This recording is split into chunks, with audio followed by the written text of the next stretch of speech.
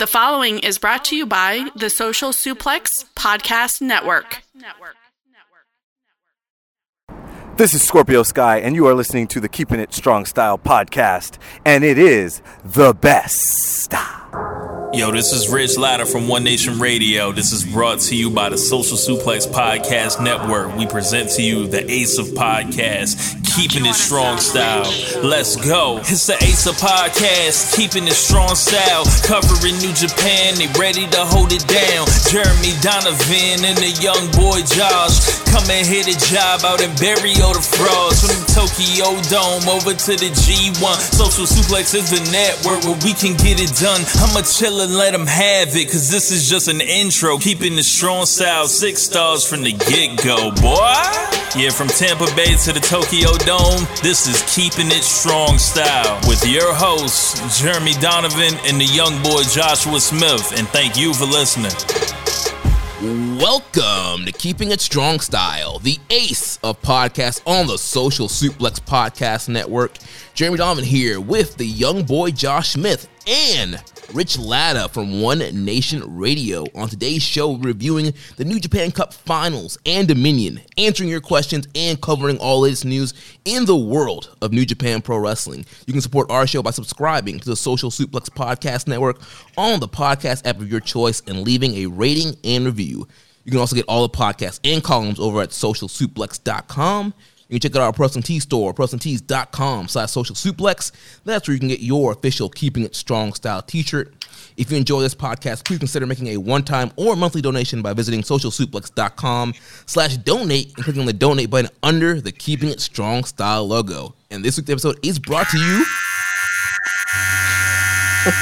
by Manscaped, who is the best in men's below-the-belt grooming.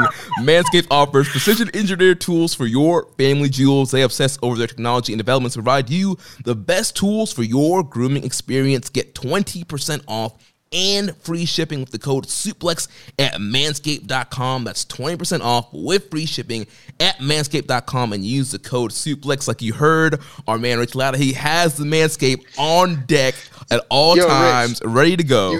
Yes, you brought the gimmick out. You brought it out way too soon. You did it in the middle of the match, not in the beginning. You know, I prefer to come with the gimmick ready to go right away, ahead of time, not waiting till the last minute. You know, just as soon as I see the first sign of trouble, and get it cleaned up. Fresh area. He heard Manscaped had to get it ready. So, Yep. Oh, it was like you were triggered or something. He's like Manscaped. Well, Rich, it's great. I got to bring the laughter, because I don't know if we're gonna be laughing too much more this show. But Rich, it's great to have you back on, man. We were supposed to have you on about a month ago now, I think. We're going to do the elite voting, but New Japan came back, and so we held you off for a big show, and here we go. Boy, they couldn't have picked a better time to show back up. I see New Japan knew I was going to come on here and talk about the glory days and the good days of the elite, so they moved their entire company around to erase me from coming on, and I've been sitting on that thought for about a month now. So I'm glad to be here. Haven't been on in a while, and happy. Hopefully, the listeners are happy to have me back. So the funny thing is, I forgot that Rich was even supposed to be on a few weeks ago. I didn't ask you on because of that. I asked you on because I've been kind of been sitting here thinking I don't even know if I want to do this episode. And I was like, if we're gonna do it, we should at least make it as fun as possible. The funnest episodes we do are with Rich, so I was like, at least it'll be funny. At least that, God. Yeah, man. Yeah, what a wild weekend to say the least for our folks in the land of the rising sun. Yeah, so we got a lot to dive into today. New Japan Cup Finals Dominion. We have tons of questions from the mailbag. Oh, this is the most questions we ever had. Yeah. And as we kind of go through the reviews for the undercard tag matches, we're not going to even review those. Just going to talk about the results and then kind of move on to the big matches and big talking points. Can I take a very brief moment and like say a disclaimer? Yeah. Okay. So we've gotten the most questions we've ever been asked on a single episode, more than any other landmark moment, more than any of the big matches, any of the big angles, surprise title wins, G1s have come and gone, Wrestle Kingdoms. This is it. Like, and I feel like we're going to have a lot of listeners who are listening maybe for the first time, even a lot of longtime listeners. I just want everyone to know this. This is episode 137. We've been doing this for almost 3 years now. I would like to say this is probably one of, if not the most positive New Japan podcast that exists out there, because we're passionate about this. But because we are passionate about it, we have to give our honest, unbridled, truthful accounts of everything that we believe is happening, has happened, and will happen. So what that means is, fair warning, you may disagree with some of the viewpoints that we share during this episode. And I don't want you to get the idea that we are negative Nancy's or just like some negative shills or whatever it is. Nah, dude, we've been here for 137 weeks, and I think like our level of criticism is very minuscule compared to the praise we give this company. But you're probably, if you're a diehard, like New Japan, like diehard fan, you might hear some things in this episode that you are not going to be appreciative of if you're not honest with yourself about what has happened, what is going to be happening. So I just want that to be thrown out there. Don't leave just because of our opinions on this one, because I'm sure, hopefully, as long as they get their act together, this will pass. Maybe. We'll see. Well, and if not, we already got your download, kid. So I want to start off. So we had fans back in the building for the New Japan Cup Final and Dominion. Osaka-jo Hall, 1/3 capacity. A little bit over 3,000 people in the building for both nights. And those weren't fans; those were clappers. Well, no, just playing. One of those clappers were one of our loyal listeners, and somebody always sends in questions every week. Reddit user PSan91. He says, "I was there live at both New Japan Cup Finals and Dominion. What did you guys think about the lack of name calling? I think being there the first night, it led to a strange atmosphere and in the undercard, but people got it together for the upper end of the card and main event, of course. I also noticed the next day at Dominion, people had figured out better ways to use the claps, like when the wrestlers were punching or slapping back and forth, they were timing their claps. Also, the attendance was slightly higher for Dominion. New Japan Cup Final was 3,300 and Dominion was 3,800. So even the extra 500 people made for a better atmosphere, I felt. Anyway, my question is, do you think this kind of time clapping for the wrestlers will be the norm going forward, or at some point do you think New Japan will allow people to do chanting and name calling again at future shows? I guess my thought on it is it's obviously a completely different atmosphere when there's people just clapping as opposed to emoting with their voice, whether that's yay, a nay, a boo, or a cheer. So it wasn't quite the same, but it was definitely a million times better than the banging of the boards that they do over the Performance Center. So they at least had that going for them. Yeah, it was a little awkward watching it because you would hear the claps, but then like nothing behind them. So I think every so often you would hear like a cat call or something one off, and that I would take the cat call as like a super sign of a strong reaction at this point. You kind of have to. I think eventually New Japan will get to letting fans call their names. It seems like they're way ahead of the curve, especially compared to the United States and how we're handling this thing. And they'll be back to normal before we know it. Yeah, I thought it was definitely better than playing empty arena and better than, PCers banging on the plexiglass. And I liked the second day, especially like during the Show and Shingo match where they were clapping with the chop. I thought that was cool and kind of added to the atmosphere of the match. And I can tell, man, they were struggling. Like, Kojima does his cheer, and normally they repeat after him, and Yano's trying to make people laugh. And I'm sure, like, people were so, like, tempted to, like, and go along and cheer with it. And I heard, like, on the second night, like, they made an announcement, like, over the PA, like, you cannot cheer, like, during this show. And so, yeah, that must have been really, like, hard and awkward to just, be at a show and just clap. But it definitely, I think it added to the show. It definitely was weird in some points. Also, you don't want to clap for a heel, so that that was a little bit awkward and left some dead silence. I mean, thought people would like stomp more or something, but I don't know. Yeah, I was gonna say, like, hats off to the company, for taking the initiative and enforcing that, and also congrats to the fans in attendance because they didn't step outside those parameters. I know for a fact in America, you literally could not enforce that rule. People would not listen to it. Like, there's a different culture. Right to free speech. Yeah, like that would never happen. Say something stupid like that. The only thing I will say though is like what you were saying, Rich. Like you were saying, it's gonna get back to normal. Like I hope it does, but I actually think with how cautious the company's been. There has been a slight uptick of cases recently in Japan, and I'm not saying that this will or won't add to that, but I think until like we actually see an eradication, I don't think they don't seem like they're playing games with this at all.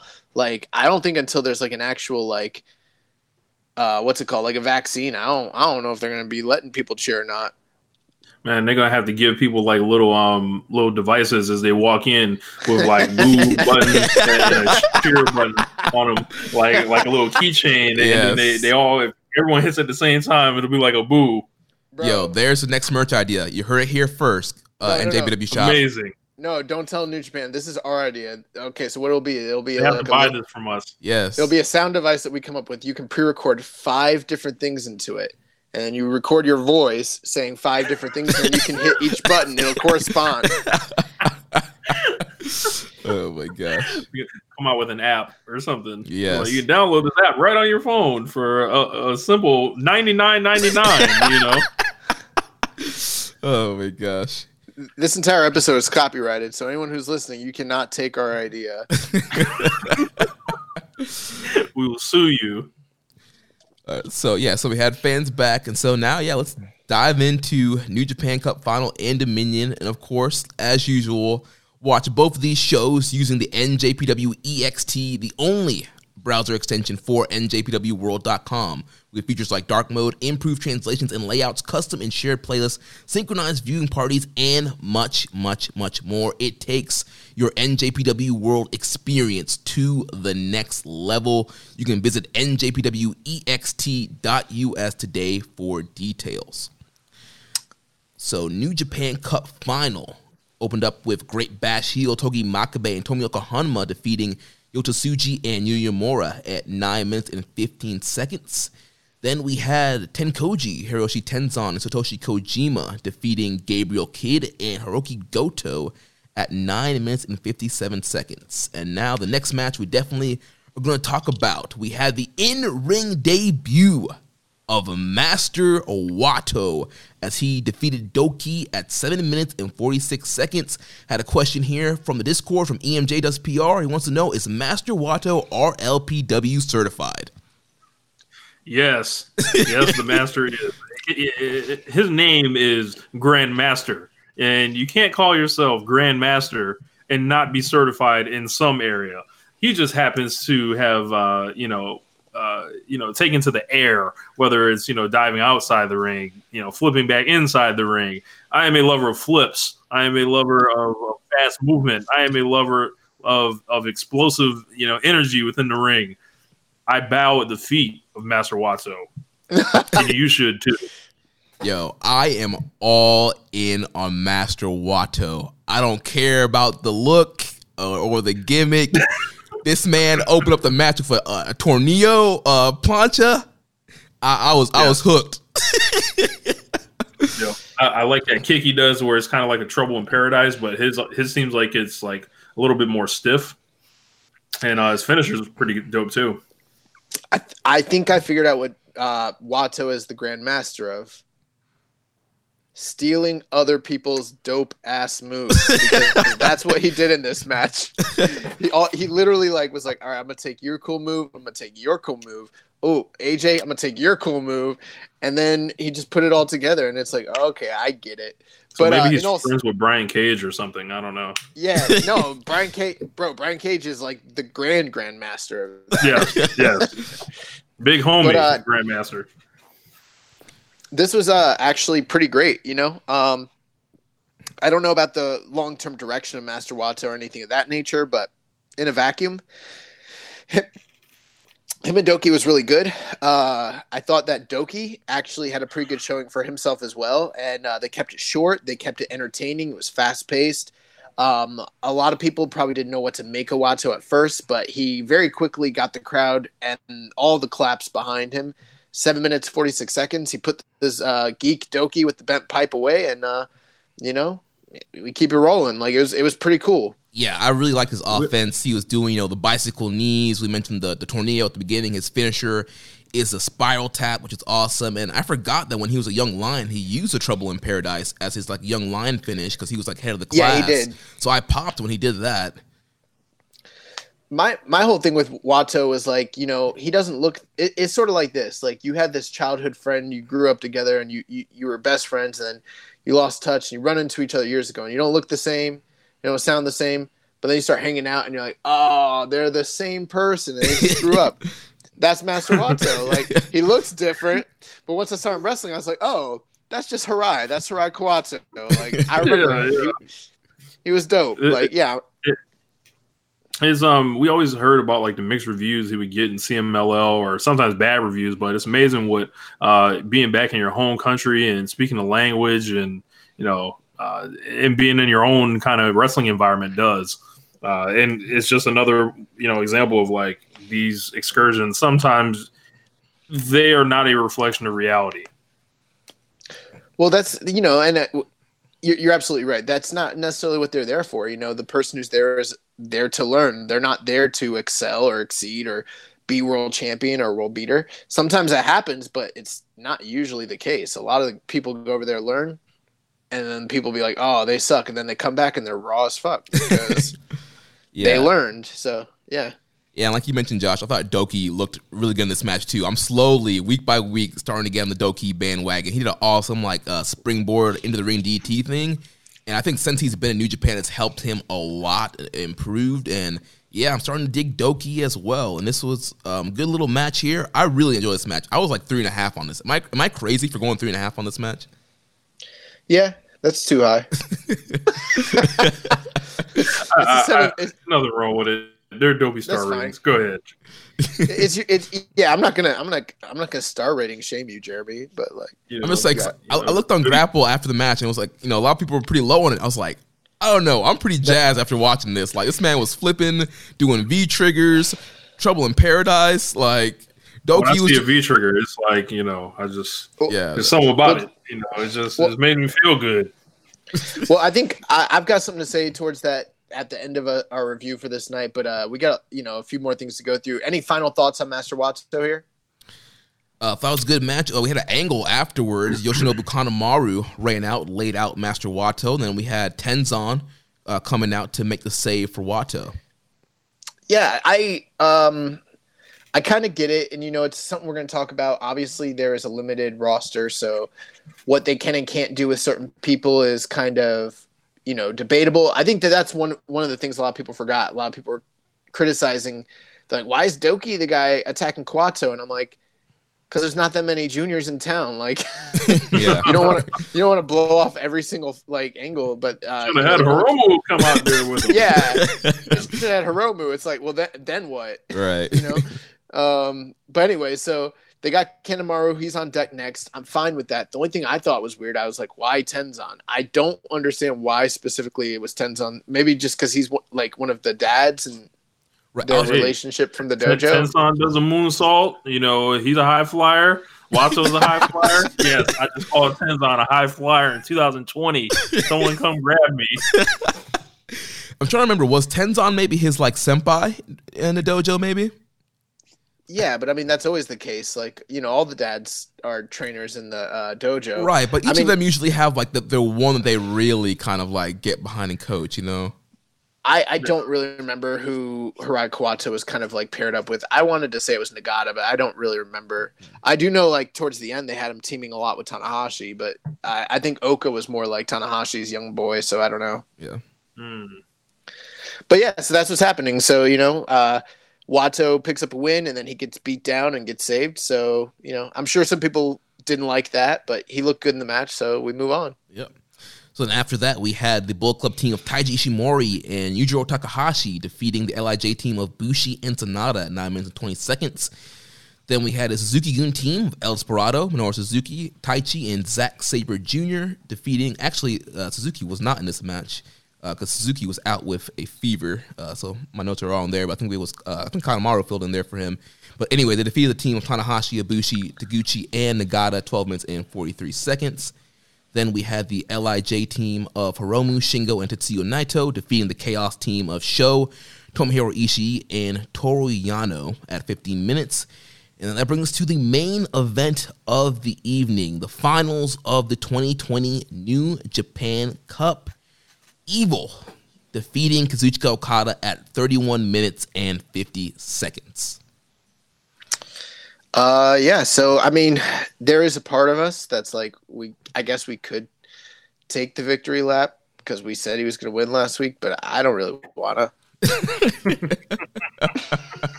Oh, like, man. You know, it's like those dudes in that movie, The Big Short. They all predicted that like the stock markets were going to crash, and then when it happened, like they all felt bad about it. That's how I feel. I'm like, we knew this was happening. We couldn't do anything to stop it. Like, sucks. Rich, what do you think about this match? I thought this was so boring. This was like all the cheating, all the fuckery, 31 minutes. And I don't even know if I would have given this match 3 stars. And Okada's match length is out of control. It's a sickness at this point, especially with like Evil here. There's no reason for Evil to be going 30 minutes, especially after this weekend. And we're going to really, bring the pain to him in the Dominion match. But I thought this was horrific. Like as far as a New Japan Cup final, as far as a final of a major tournament, I thought this was well beneath the level that we expect. I thought Okada's like that the Cobra Clutch move he does, it's got to go. It's not getting over. You're not going to make fetch happen. I thought this was just terrible in so many ways. Like all the interference, like go to hell. Like that's what this match was. Yeah, so Evil versus Okada, they've had, I don't know what, this is their 5th match at this point, 4th match, something like that. They had the one, really good match in the G1 years ago, and then after, but aside from that, I don't really think I've ever really enjoyed any of the subsequent matches they've had with one another. And that's one of the reasons why I thought it was even questionable to have Evil in this position in the first place, because I don't think he's of that sort of caliber of performer, that sort of standard, and I don't think these two guys have good chemistry with one another, to be honest with you. The match was overly long. They could have told the story that they told in a much shorter period of time. I was kind of okay with the cheating. It's just, I think there's a way to do the cheating with, to actually be effective. We have a lot of examples of it in New Japan with other teams that do it better than it was done in this match. And, ultimately it was really slow. It was really slow. It was really boring. And even at the end, it just was convoluted. Like this, to me, started feeling like late era WCW type style matches, or like early 2000s Russo era TNA matches. Like it just, I don't know. It's not what I want from New Japan when I watch it, to be honest with you.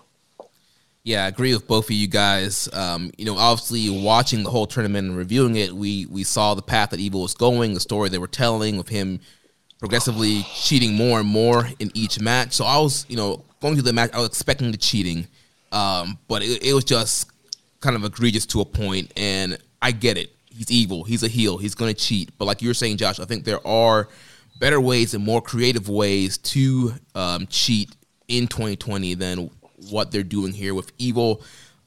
We talk about it all the time, just how bad they make Red Shoes and all the referees look with just how much cheating goes on, and like why is Evil like the only guy allowed to do chair spots in his matches and not get disqualified? Like, what's the ruling here? Like, I just want him to kind of come out and just be like, there are no DQs in IWGP title matches in main events, because like at this point it's ridiculous. Was he doing chair shots inside the ring? Well, he did the Darkness Falls on the chairs. Red Shoes might have been down at that point, but all throughout the tournament he did the baseball chair spot on the outside. On the outside, yeah. That I think that was probably the one moment. Now I'm thinking about it, where the match did pick up is once the ref bump did happen, and they did the Darkness Falls and all the chairs. Like that was kind of cool, but a lot of this was just too much for me, honestly. Yeah, I thought it was way too long. To your point, Rich, the Cobra Clutch. I'm not digging it either. And it's like Okada's closing sequences are like built on like the great like Rainmaker counters, and you lose all that when he's trying to do this Cobra Clutch thing. Yeah, you know my feelings on the Cobra Clutch are this: if you think about the great submission holds of all time, they're usually done in one of two ways. Either there is a lot of theatrics to tell you that we're about to put on this finishing hold. You know, you think about Rick and he grabs the foot and he struts around and he does the woo and then he does a spinning toe hold and then maybe he gets it. You know, or you have that from out of nowhere ones. So the ones where it's like he could catch you like that. You know, you think about Daniel Bryan catching someone in a yes lock, or, you know, Chris Benoit catches someone in a crippler crossface. Like those are two. Yeah. But yeah, I guess. But with like Okada just kind of like meanders into it. It's like very slow. He just grabs it and then they sit there and there's not a lot of theatrics to it. And I think the move actually looks really cool and could be done well. And it sounds weird to say like Okada doesn't do something well, but like there's not a lot of good psychology behind it. He just sits him down on the ground and then just squeezes, and then the other guy just doesn't sell. Like the guys are not selling it very well because they don't know what to do. Like it kind of sucks. It feels like it's something that should be done in the first 5 minutes of the match rather than the last 5 minutes of the match. Yeah, it feels like a rest hold. You could get it over if like Okada like maybe like if he spun them into it like a Rainmaker and then locked it on, and then maybe like once they're down, they're like flopping their arm around, either that or they just go straight out. If he locks it on, like how many times have we seen Zack Sabre just sleep dudes with like a triangle choke, you know, completely, and then you're like, oh shit. But he's not really sleeping. I mean, I know Hiromu passed that, but it was after a long ass time. Like it looks like a rest hold that people are just tapping out to, and it kind of sucks. Yeah. Not a fan of that. So we did have two questions here. Reddit user Grantu Dodd says, I need a ruling from Young Boy's girlfriend. Is Evil still hot as hell despite the heel turn? Well, I guess we should actually talk about that first before we answer that question. So Evil, there was interference here from Gato and Yujiro Takahashi. Once again, Yujiro costing Okada an IWGP or a big match here. We know when Yujiro first came in Bullet Club, he cost him the match against AJ. And Evil was able to take advantage of that and, you know, did the crotch stomp and eventually hit the Everything is Evil STO to get the pin. Evil then calls out Naito after the match, and Naito said it would be two members of LIJ in the title match and offered Evil the LIJ fist bump. Evil puts his fist up, turns it into the Too Sweet, and then lays Naito out with the Everything is Evil. Then you had the rest of Bullet Club making their way to the ring. Evil stomping on Naito's LIJ hat and stomping on Naito. Evil doing the Too Sweet. And then Shingo, Hiromu, Bushi, and Sonata all ran down to make the save. Bullet Club bailed, and Evil poses with the Too Sweet in the Bullet Club. What do you guys think about that closing angle? Well, I've got thoughts on the angle. Before I do that, I got to criticize some of the things that you just said here. You said the Bullet Club came down, but you didn't do a finger quotations. And you didn't say quote unquote. You need to be like the Bullet Club, quote unquote. Because we all need to know that. That ain't the fucking Bullet Club. This shit look like the NWO 2000, like the NWA and WWE with Booker T in it and shit. Like, this shit's cooked. Like, we're going to get more into it, but yo. Yeah. Like cool. Like I like the fist, and then it turns into the too sweet. That was the best thing about it. And then everything after that, when you start thinking about it, it's like, yuck. We have to watch Evil. Like get this mega push. You know, God. So the funny thing was like when Gato and Yujiro first started interfering in the match, there was a little bit of deniable plausibility. Like it wasn't clear that Evil was for sure going to Bullet Club. Although if you're like a longtime watcher, you probably could have connected the dots pretty quickly. But they had that deniability to be like, oh, this is just a continuation of the Jay White and the Bullet Club and Gato trying to screw Okada storyline. It has nothing to do with Evil being in this match. Those are just coincidences. But you know, as I was telling a friend of mine, they said that's what they thought, but I was like, nope. I knew immediately Evil was turning because here's why. In New Japan, nobody ever like interferes in another person's match unless they're in the same team. And if they ever do, they're always switching sides. Always. Every single time. You will not find an instance where like someone just came in to attack somebody else because it was like beneficial to them. Like it never really. Actually, the only one I can think of is like when Evil got jumped by like Jericho before the ZSJ match. That might be like the one time. But for the most part, like you always know that person's switching. And as soon as this happened, I was like, oh my God. That's why Evil's been cheating so much, because he's freaking going to Bullet Club. Like, and then sure enough, it happened. And then I just thought like, oh man, that means tomorrow night don't look so good for Naito. Now, like, I'm famously like not the biggest LIJ fan. I always thought it was cute. It was like, you know, okay, cool. That's, you know, what some people like. But like, you got an LIJ shirt. I do. I do have an LIJ shirt. Correct. I'm like, yeah, you know, it's cool, but you know, to me, it was never like, you know, it wasn't the elite, like, but like like seeing Evil, like I've heard people say, well, yeah, it makes sense for Evil because Evil was the first guy that was with Naito to turn on him. Yeah. He's the worst guy in the group. Like, no, he's not. Bushi's like, there. Oh, excuse me. Bushi's there. Sorry, little junior Bushi. But when I'm staring at Shingo Takagi and Sonata's kind of sliding for me, but Hiromu Takahashi there, I'm like, I don't care about you, Evil. And then Gato is determined to make this Evil thing happen, and let's keep going. And you know, we're setting the stage here. Yeah. So I will say I did like the execution of the turn, like you mentioned, Rich. I thought, you know, the turn, the fist bump to the too sweet was cool. I like the whole camera work and just like the whole setup of the whole post match angle. I thought came off really well. It was pretty weak seeing what's left of Bullet Club that's in Japan kind of coming out and celebrating with Evil. And I'm totally fine with Evil turning heel and Evil leaving LIJ and turning on Naito. I'm fine with that. But personally, I feel like Bullet Club is too bloated. I would have thought this would have been a good opportunity to give Evil his own stable and try to do something else in that direction. But I understand, obviously, the top, you know, the heavy hitters of Bullet Club are not there.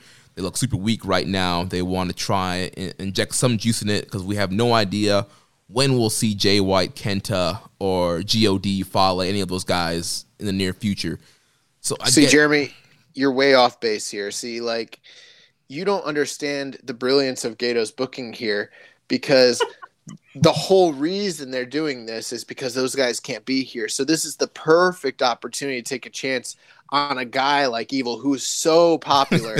And guess what? When he comes back, we're going to have this incredible Civil War storyline. Oh, hold on. And you just don't see it. You don't see how good this is going to be. And you're talking about him having his own thing. He's going to have his own thing, obviously. Don't you get it? God, it's like you've never watched New Japan before. Dude, that's what people are fucking saying, bro. We're gonna get to Civil War in a second. Before we get there, so now they want to book Civil War, huh? I seem to remember the energy was different this time a year ago or 2 years ago. Oh, okay. I guess what I felt like when this all was happening, I agree with you, Jeremy. I just felt like, dude, okay, I agree with you. I'm fine that he left Naito, even though I don't think he's the guy that should be getting pushed for the mega push out of the group at all. I'm fine that he turned heel. I'm also somewhat okay with them giving him a push because he's probably deserving of it to some degree. Maybe not the level of push they're giving him, but I do not like the idea at all that along with this giant push, that he is a member and maybe even a leader of the Bullet Club. That just doesn't sound, look, or feel right. In fact, it makes me feel kind of sick if I'm being dead honest about it. Like, it sucks. Yeah, not. But I would have been fine if they'd done something new, fresh, and exciting. Because then at least I could say, okay, maybe we can see where this is going to go. But it's like the Bullet Club again?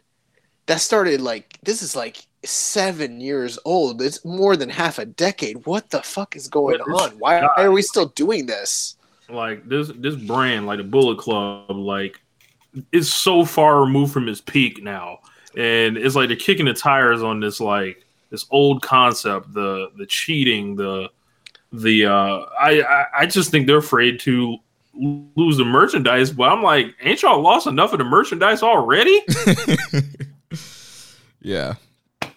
So we'll see. Yeah. So we'll talk about some more as we get to the Dominion main event. But yeah, 2 questions here. So do I need to answer if Evil's hot or not? Yeah, Grumpy Dots wants to know, does your girlfriend think Evil is still hot despite the heel turn?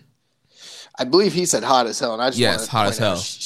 She never said hot as hell. Like he's putting words in her mouth, and I don't appreciate that, Grunty Dodds, whatsoever. Well, when the hot as hell is Josh. You know.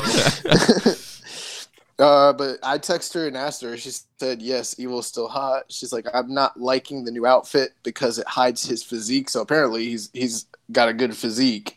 But I'm really digging the bad boy image now. Still think Naito should have retained, though. A bunch of baloney.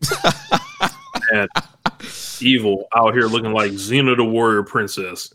Yeah, we'll get to the look in a second. And then question here from Reddit user Bravo Tango Zulu says, what happens to the junior tag titles and the never 6-man titles? So we'll talk about the junior tag titles a little bit when we talk about Sho and Shingo. But for the never 6-man title, so currently the current champs are Evil, Shingo, and Bushi. So, yeah, I'm guessing they're going to have to vacate them. Look, why don't they pull it, since they acting like WCW anyway, why don't they have a singles match for those belts? Or, excuse me, they're already doing a title for the double belts already, right? Yeah. Like, put the 6-man belts on the line, and whoever wins gets to pick new partners. Oh, my gosh. I wouldn't be surprised if they either, say Evil's no longer in the group, so we're going to go Freebird rule with it, and maybe just Sonata can just, or Hiromu or whoever can just, or Bushi, I don't even know who the partners are, but the odd man out can just jump in and be the new partner. Or, you know what idea I kind of like? If they're going to keep doing this war between Bullet Club and them, what if, Evil's I'll get 2 of my buddies, y'all grab one of your buddies, and then we fight for them, see who the real champion is. And then the team that wins gets, ownership, I guess. Yeah. So it'll be Evil, Gato, Jado against Shingo, Hiromu, oh my gosh, Gato and Jado. Gato does a job. Oh my gosh. That sounds about right? Yikes. Yeah. The Bullet Club, Gato and Jado. Why don't they just throw them belts in the air like Naito did? Seriously. Throw them shits. They could do what Scott Hall didn't. Throw it in the. You broke up there. Throw it where? I don't know. I was just saying they could just throw it in the trash, like when they threw the television title in the trash, and fucking Jim Duggan just found that shit. Oh my gosh! So before we move on to Dominion, we got to talk about our contest winner. So we ran our New Japan Cup contest. Thank you for everybody who entered.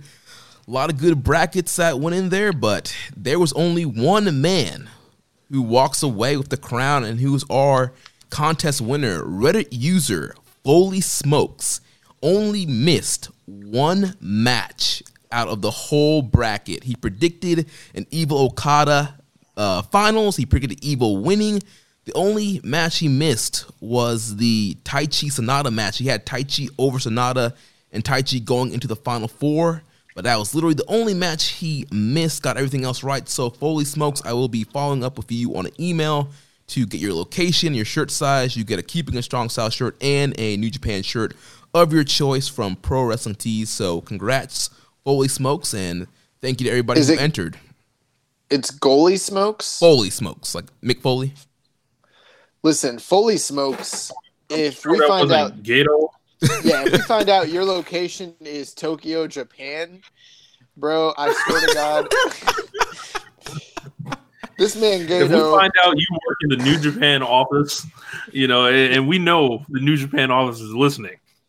This man Gato jumped in the Reddit, joined our freaking contest, and then threw one match off on purpose to throw us off the scent, like we wouldn't recognize that it was Gato. Exactly. Like you think we're rookies. This is Strong Style Bracket. How come we only got one bracket with Evil winning? One bracket. Well, actually, we did have another bracket that had Evil winning. Shout out to Imp from LOP, but Imp did miss a few more matches on the way to the finals. Imp missed, I think, like 4 or 5 matches on the way there, but he still wound up with an Okada Evil final. But he just missed a few, so he was off by a few wins there. But Foley Smokes is the one that takes it here.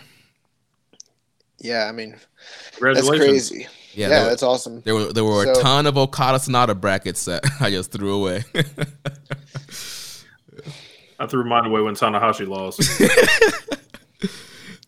I threw mine away when Gato lost. I mean, did Gato really lose? He was it seemed like he was ahead. Nah, he's about to. You guys already know. He definitely lost. All right, let's talk about Dominion now. So we opened up with Ryusuke Taguchi, Satoshi Kojima, and Yuji Nagata defeating the team of Gabriel Kidd, Togi Makabe, and Tomioka Hanma. Oh, actually, there was something I want to say real quick about New Japan Cup Final. Mm-hmm. You go online, and if you do a search, especially on Grapple, 7 matches on the show, New Japan Cup Final, every single match, 3 stars, average rating across all users. So you're telling me basically that a 31-minute, 50-second New Japan Cup Final is rated the exact same rating as Master Wato and Doki at 7 minutes and 46 seconds. So, Jeremy, maybe you're not that far off when you said it was 3.5 stars. Because I mean, a 3-star 7-minute match sounds a lot better than a 31-minute 3-star match. That's all I'm gonna say. Yeah. And also, I don't disagree. My match of the night, surprisingly, was Great Bash Hill against Tsuji and Nomura. I like that match a lot. 9 minutes, they got in, got out, told a good story. 3 stars. I'll take that any day than over the Evil turn and Okada trying to choke him out with this stupid. Bro, come on. All right, that's it. That's what I want to say. On Cage Match, that main event is like a 5.6. That's disgusting. Let Kenny Omega have done this shit. Oh my God. Go ahead. Yeah, so Dominion opened up. We had Ryusuke Taguchi, Satoshi Kojima, and Yuji Nagata defeating Gabriel Kidd, Togi Makabe, and Tomioka Hanma. Then we had LIJ in action, Bushi, Hiromu, and Sonata defeating the team of Tomohiro Ishii, Toru Yano, and Yota Tsuji. Then we had Suzuki-gun, Doki, El Desperado, and Yoshinobu Kanemaru. They defeated the team of Tenzan, Master Wato, and Yuya Uemura. So clearly we're seeing more of this Wato versus Suzuki-gun rivalry kind of brewing here, and I'm sure at some point Master Wato will get his hands on Kanemaru. Yeah, the big story after the match was over was how they continued to beat down Master Wato at the end of the match, and Tenzan kind of had to come to his aid again, so a continuation of that story, definitely. Then we had Bullet Club, Taiji Ishimori and Yujiro Takahashi defeat Hiroki Goto and Kazuchika Okada. Yujiro Takahashi, the Tokyo Pimp, pinned Hiroki Goto. The G in G1 is not for Goto. The G is for geek, because Goto is officially a geek. He's done. He's washed. Get him out of here. This man just got pinned by Yujiro Takahashi. What is going on? And Yujiro rolled Okada in the ring, DDT'd him, and stood over him like the Ultimate Warrior at fucking WrestleMania 7. It was like, and laughing and he-heeing with Gato in the background, like, what? No, like, what universe is this? I'll tell you something. Yujiro can have a better match than Evil can. Well, I'm fine with the Yujiro push. Like, Yujiro's been lazy over the past few years, but like Yujiro can actually wrestle a lot better than Evil can, and he brings Peter out to the ring. So I'm fine with the Yujiro elevation. I don't care. Yeah. Yes, this is what we all had down. January 6th, the night of New Year's Dash. Yes, we can't wait for Yujiro to get some focus. Listen, 2020 is the year of No Limit. Naito had to descend in order for Yujiro to ascend. That's what needed to happen. Hey, Naito been descending for a long time. And everybody's been realizing it, and I've been telling them, but we're gonna get to it. So up next, we had a great matchup here for the Never Openweight title. Shingo Takagi defeats Sho at 20 minutes and 7 seconds. Gentlemen, what were your thoughts on this Never Openweight title match? I thought this match was really great. I thought it was a good story. I thought that Shingo and Sho, obviously they have so much chemistry and such great history with one another. I do think that the crowd not being able to openly chant and shout detracted slightly from my enjoyment of the match, but it wasn't like completely detrimental. I mean, obviously we just saw these guys have an empty arena match. Ultimately for me though, I will say this. The lofty standard that these two guys have set with one another over the last two matches is so high that when they have a really great match that doesn't live up to expectations, it does feel slightly disappointing, and that's almost laughable considering this is probably the best match of the whole entire weekend, by far. But yeah, I would have gone probably, I'd say 4.25 on this, which is just an earmark below what they've done in the last two matches, but it was still really, really good. I thought Shingo made Sho look like a star, and the story they told was great. Like, Shingo kind of did what he's done to Sho in the past. Like, he outlasted him and then put him away with a big move and showed him that he's the real heavyweight, and Sho's still got to get up to his level. Yeah. Sho and Shingo have, I don't know whose idea it was the second they came in the company, that it was like, yo, we're going to make sure this shit builds up for the first time to where it jumps off at Best of Super Juniors. And they're literally starting it in tags. And it's just like, I don't know who knew that they would have this chemistry. But I'm glad they figured that out. I don't think this was their best match. I'm on the same page as you, Josh. I kind of find it hard to like really focus in on it. But this was still really good. I was probably still go 4.25. But I mean, you look at the rest of the show, and maybe I should like not complain. Yeah, this was my match of the weekend. I love this match. I will agree, it wasn't on. It's weird because I gave it the same rating as the New Japan Cup match, but I don't know. I thought there were two different matches. I think the difference was with the New Japan Cup match in the empty arena. They just kind of went from the get-go. They ran it as a bell rang. They were charging at each other. It was right. They knew in the empty arena, like, we just got to go for it. Like, we don't have time to kind of build our match in a traditional type of way. But what I liked about this match was with the crowd, they did not immediately, blitz each other like they did in the last match. They kind of started off with, the shoulder tag kind of test, and they kind of built gradually to some of the bigger spots they did, which I really liked that kind of change of pace for this matchup. And yeah, I like this match a lot. I thought Shingo's selling was amazing. And, what Shingo we talked about, normally he goes into his matches very confident, very cocky. And this match, his confidence was shattered a little bit with Sho defeating him in the New Japan Cup and Sho, getting the best of him in a lot of those angles. So it wasn't quite the overconfident Shingo that we're used to seeing. And I felt like Sho was the one that was overconfident in this match and was, trying to use that to really take the edge to Shingo there. And yeah, I thought, a lot of great strikes. Like we mentioned earlier, I like the crowd clapping with the strikes that they were doing. Thought Sho's German suplexes were great. His knee strikes were great. I popped at the spot where Shingo kicked out of a big lariat that on one count that Sho did. So yeah, a lot of great spots like that. A lot of great counters from like the Made in Japan and their shock arrow. And yeah, eventually Sho kicking out of the pumping bomber at one was great as well. A lot of great spots here. And eventually it came down to Shingo. He hits a GTR, which was kind of weird. And then he hits the Last of the Dragon and gets the win here. Yeah, I think with this match, it just it had a really great pace. It just told a different kind of story than the other two matches told. And you did a really good analysis there, Jeremy, just kind of detailing the difference in attitude and approaches between these two guys, which, kind of told the story. I think one of the biggest things is we've talked about how during the empty arena period, people have kind of had to try to find different ways to work matches. And then we kind of I've noticed anyways, that on both of these two shows, a lot of the wrestlers, I think they just kind of assumed, well, the crowd's back, so we can just go back to doing what we used to do. Not taking into account that the cheering's not there, so the reactions, even though there's an audience, it's still not quite the same thing as what we would have had, back in February. But I think of all the matches this weekend, Shingo and Sho were the ones who were able to kind of draw that audience in and kind of get the reactions that you would want from a crowd who are only limited to being able to clap, if that makes sense. Yeah. Right.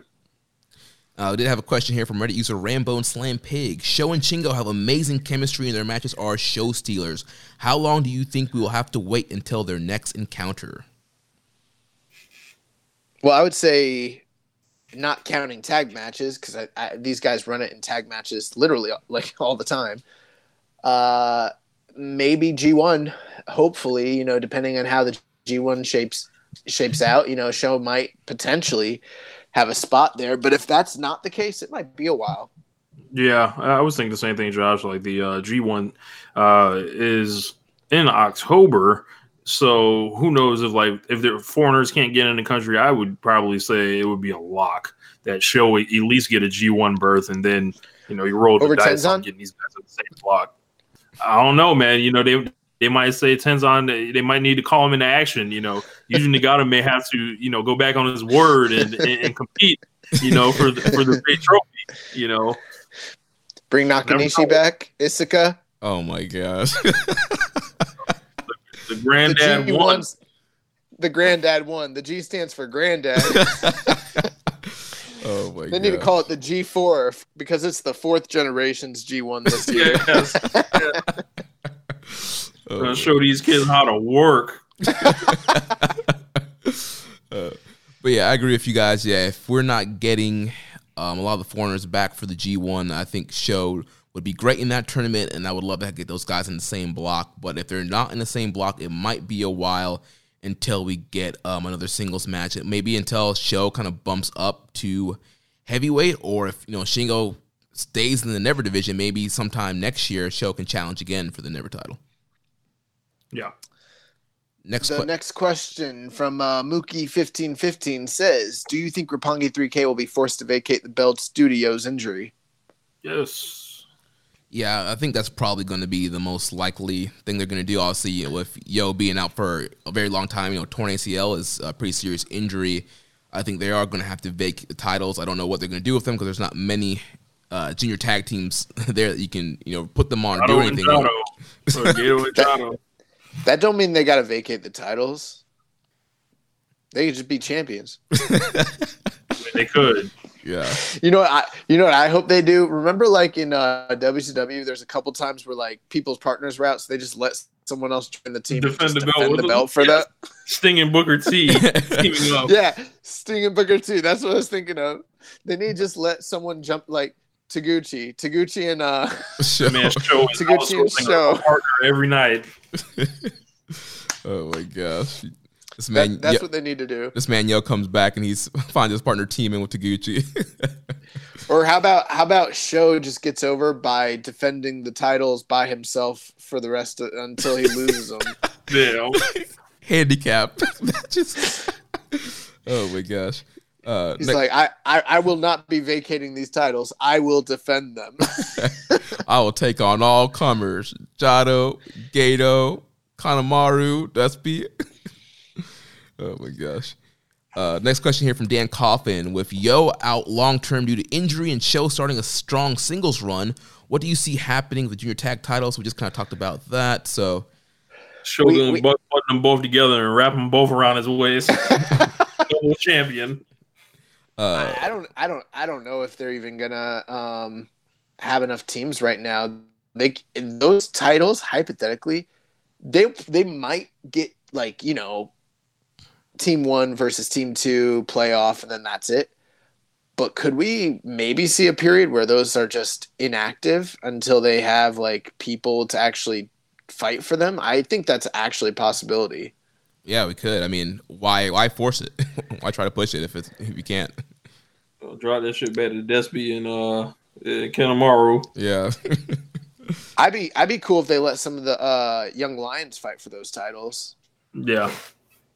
Like Yumura and Gabriel Kidd or something like that. I don't know. Yeah, that'd be pretty cool.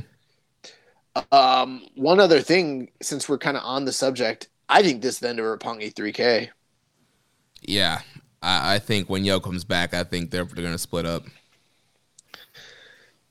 Yeah, I think they had a storyline in place, and I think obviously at some point we're going to see these guys interact once again. But this just might be fate dealing us an unfortunate hand where we don't get to see the breakup storyline play out. They're just going to quietly split up, and then one day Yo will super kick him out of nowhere. Yo will show up, and then there's a lot of options for what they could do at that point. But in the meantime, I think Roppongi 3K is a thing of the past already. Yeah. So a lot of the things of the past. We're going to get to it. Oh, my God. Josh, you want to get the next question there? Yeah, Sir Sam asked, where does Sho go after losing the Never match? I think he would make a great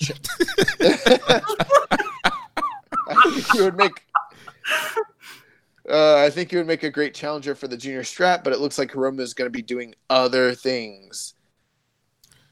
Yeah, I mean, I think he answered his own question.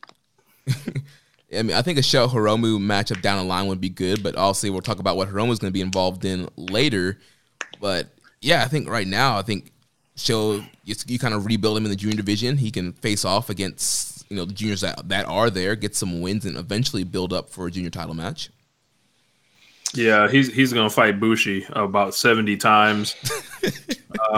Then he's going to go ahead and fight Kanemaru, Despy, all on a loop until Naito gets to slum it with the juniors. Or excuse me, not Naito, Hiromu. Yeah, I mean, maybe that's one of those things. Match. You kind of look at what you've got going, and it's like if there's not going to be a Super Juniors this year, and he's not going to actually be in a G1, kind of greatly limits the remainder of the year for what he could hypothetically accomplish. Right. But I mean, he's a junior; he's not going heavyweight, so I imagine he's going to stay in the junior division. I don't know if he's going to be able to. I don't know if there's enough opportunity for him to capitalize off the goodwill of what he did in this tournament. In the short term, I really don't. Unless there's another one of those tournaments for him to jump into. I mean, he might not get another chance to do something significant till say next year, honestly. Well, he has to be on the lookout for one person. Master Wato. Hey. The way to the Grandmaster. Yeah, I mean, I don't know. That's true. Before we move on to the next match, after Shingo defeated Sho, we did have a post-match angle here. Desperado came out and attacked Shingo in the aisle and held up the Never title. Actually, I think he stole the Never title. He did. There was a Twitter post, or maybe it was an Instagram photo. I don't know, but Despy basically shared that he took a photo of the Never title backstage, implying that not only did he beat this man with his own belt, but he stole his belt too. Yeah.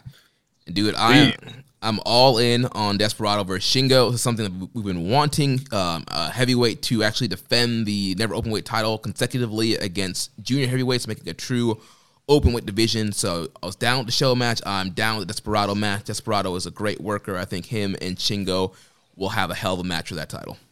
Yeah, Bro, if anything tells us like what Despy can do, like based on the Ishii match, like you get Shingo who's like younger than Ishii. This is gonna be a banger. Think about how smart this is. They had Shingo in the junior division. They had him steamroll all the juniors. Then they had him leave the junior division, become the quote-unquote open-weight champion. Mm-hmm. And then they said, well, what are we going to do with him? Well, I liked when he was beating up them juniors. Maybe we could do some more of that. Yeah, we can beat them all to him again. That seemed to work really great the first time. Why don't we just do some more of that? Yeah, people will like that. They'll say we're progressive for giving the juniors an opportunity to get beat by Shingo. Yeah, I can't wait for that match. That match is going to be great. So now we move on to the next matchup. We have the IWGP Heavyweight Tag Team titles on the line. Dangerous Tekkers, Taichi and Zack Sabre Jr. defeat the Golden Aces, Tanahashi and Kota Ibushi, 28 minutes and 43 seconds. What do you guys think about the big matchup here and the big title change? I thought this match was very enjoyable. I guess my biggest feelings are this. I see a lot of praise getting thrown on Dangerous Tekkers and Golden Aces, and it's something that we kind of thought would be good. I think it definitely delivered on that, but I don't think it's as high as a lot of the praise I'm seeing out there. I'm seeing people throw super high significant star ratings on this. My feeling was basically this. This was a match where the first 2/3 of it were, I would say, pretty regular, like pretty average, like nothing bad, but just a good tag match. Probably in the same ballpark as what Golden Aces did with GOD back in February. Then the last third of this match is maybe some of the best tag team wrestling that we've seen since like the Golden Lovers were here. Like, it was that high caliber. And I think that because that occurred at the end of the match, it really elevated it a lot in the eyes for, a lot of like fans in the audience, and especially people who are big fans of this Dangerous Tekkers tag team as we are. But I thought it was good. I thought it was really good. I'm not quite as high as everyone else. I'd probably go 4 stars here. But I'm glad that, again, we were right last week when we accurately predicted that Dangerous Tekkers were taking these belts off the Golden Aces. Ahead. Makes all the sense in the world. Yeah. I like this match a lot. I thought this was the credibility that Taichi built all throughout last year. You lay the groundwork and then you elevate. Like, that's how you do it. And this is a kind of earned belt for both Taichi and Sabre. We knew Tanahashi and Ibushi weren't long for the belts. Like, that's kind of something to keep them busy. But these guys can, kind of use it. And, there's a lot of baby faces to fight. You can always team up. Some people from Chaos. You can team up some LIJ members for them to fight. You can do a couple different things. You can do a rematch. But I like this. I thought it was aggressive, and I thought, there were a lot of cool spots and good tag work here. Yeah, I also really enjoyed this main event. This was my second favorite match of the weekend. I went 4.25 on this match, and yeah, I thought it was well built. Yeah, it did kind of start off like a normal tag team match, but I think it built well to the ending of the match, and I thought we saw a lot of cool double team maneuvers from both sides, from both teams. I think Tanahashi and Ibushi they tried to look like a double kind of like sling bait kind of move, almost like a double final cut. A lot of great kind of back and forth there, and I just think both these teams just work really well together, and each partners kind of have good chemistry with each other as well. And man, the closing sequence, the closing of the match was just heart-wrenching, man. Tanahashi, he has historically bad knees, and then Taichi holds him, and Sabre just dragon screw. I was like, stop, he's already dead. Stop beating up our dad like this. Like, what are you doing? Yeah, man. Yeah, I really enjoyed the close because, the match, it had its fair share of like, cheating and shenanigans, things of that nature, but it all had its place in the story that they were telling, and it didn't actively detract from the action that was going on. The big turning point was when they busted out the Iron Claw, and I don't know if there was a rep bump or what Red Shoes is doing. I guess he might. I think Sabre was distracting him and holding on to him. That makes sense. Okay, so either way, and then Taichi ends up hitting Ibushi with the Iron Claw, and that kind of at that point literally eliminates Taichi from the remainder of the match. And then from there, Tanahashi is able to get the Iron Claw away from him, but he's left in a 2-on-1 situation, which I thought was kind of interesting because if you recall back to the match that he had with when they won the titles from God, he kind of was in a similar position and was able to win the titles almost single-handedly. And this kind of reminded me of that situation. Like we've seen Tanahashi in several different situations overcome the odds, be outnumbered, still find a way to win. But like you said, Jeremy, they isolated him and then isolated those knees and just tore them apart to the point that like once it was finally done, there was no doubt in your mind. Like, and like I said, they did cheat a little bit, but like this is as clean of a win as you're going to get from a heel tag team. Like they beat the brakes off of Tanahashi and Ibushi, and they're your new tag. They've kind of secretly been like the best tag team in New Japan for about 2 years now, and now it's kind of solidified, honestly. Yeah, they get the big win with the Holy Zack Driver, which is the Zack Driver super kick to the back of the head combo, which I love that finish for them. I think that was awesome. And so, yeah, Dangerous Tekkers get the win here. And do you have a question? Go ahead, Rich. I'm kind of a fan of Taichi. You hopping on the Taichi bandwagon? You're becoming a fan of Taichi? Yes. You know what? Taichi's kind of got like he lost some goodwill with me because of some of the stuff he did in this tournament, but this match was good, so he's kind of gained it. Like I said it last week, it's like 1 week he does bad, and I'm like I'm down on him, and then the next week he does good, and then I look like an idiot from what I said before. Like he's just it's a toxic relationship being a semi fan of Taichi. Like he hurts you, and then he comes back and he tells you he's going to do better. Yep. He treats you right, and then the next time he's out here fucking up again. Like I don't know. Man. It's like his last name is McMahon or something. I don't. Oh my god. Oh, one thing I wanted to say. So I agree with what Rich said. Like it does make all the sense in the world, and he brought up options of what they could do down the line hypothetically. There's a lot of babyface tandems that they could throw together to challenge for these belts. But my big thing is that I think it has to be Golden Aces rematching for the belts, because while there are other tandems that could hypothetically challenge, what are the Golden Aces going to do given the current state of the company? There's nothing for them to do right now. So they actually have to fight for the titles again, because there's nothing else that two guys of the calibers of Tanahashi and Ibushi could be doing right now anyways. Right. Everyone else tied up, unless you want to see like Okada and Tanahashi fight with no title again. Yeah. Well, it'll be interesting to see what. I think Tanahashi and Ibushi, they have to rebuild. They got to start from the bottom. They got to face Great Bash heel, Gabriel Kidd and Clark Connors. Like they got to face Suji and Yamura. start rebuild completely. Yes, start from the bottom, work their way back up to Dangerous Tekkers. We will import the Brooklyn Brawler for you to face.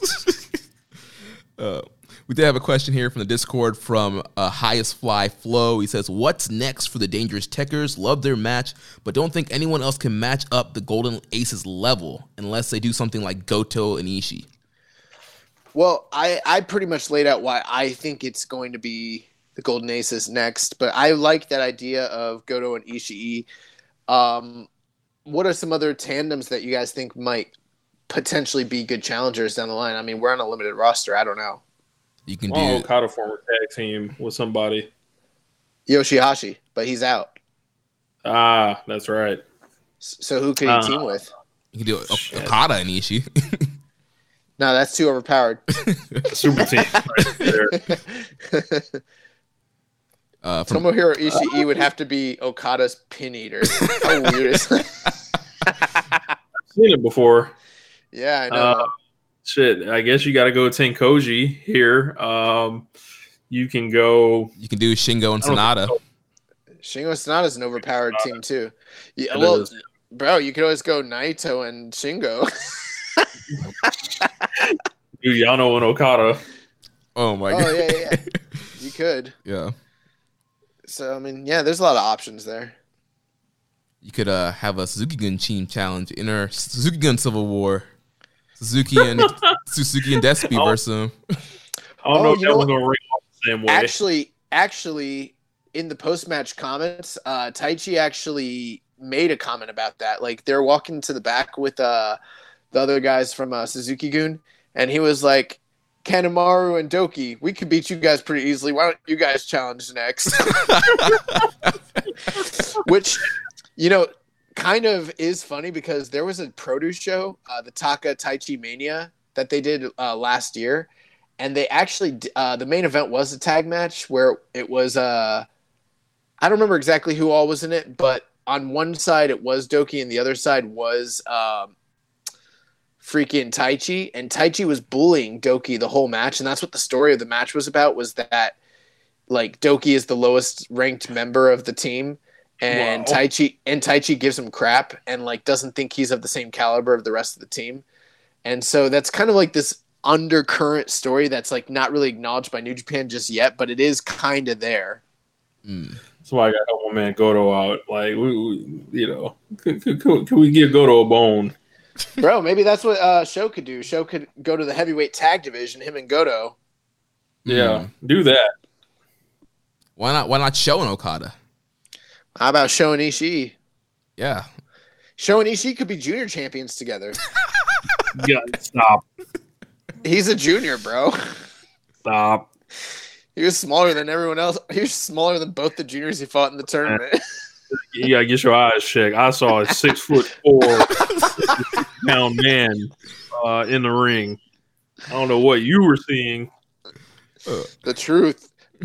Highest Flyfo also asks, what do you think is next for Ibushi? Has been the biggest loser this year. How do you think they will dig him out of that? You sure he's been the biggest loser this year?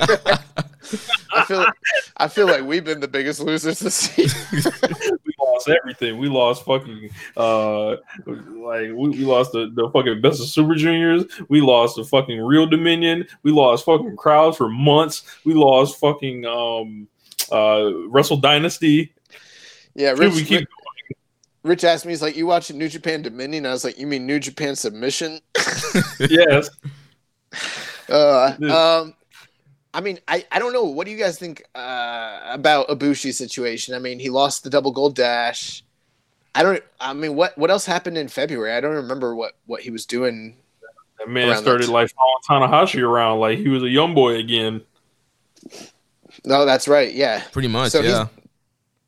That's pretty much it. I wouldn't call him the biggest loser in the company, but it is. I don't know, man. I was told once before that he was just some sidekick before, and it seemed like, everyone's just cool with what's happening to him now. Yeah. It's funny. We did a show earlier in the year, and I kind of brought up those points, and everyone, I think it was you and Samson, Jeremy, you guys were both like, I don't think it's so much. And I said, I don't know. He feels kind of like a sidekick to Tanahashi to me. I don't know. It's cool. You could be a sidekick to Tanahashi, but, Shut up. Yeah, we'll get to it.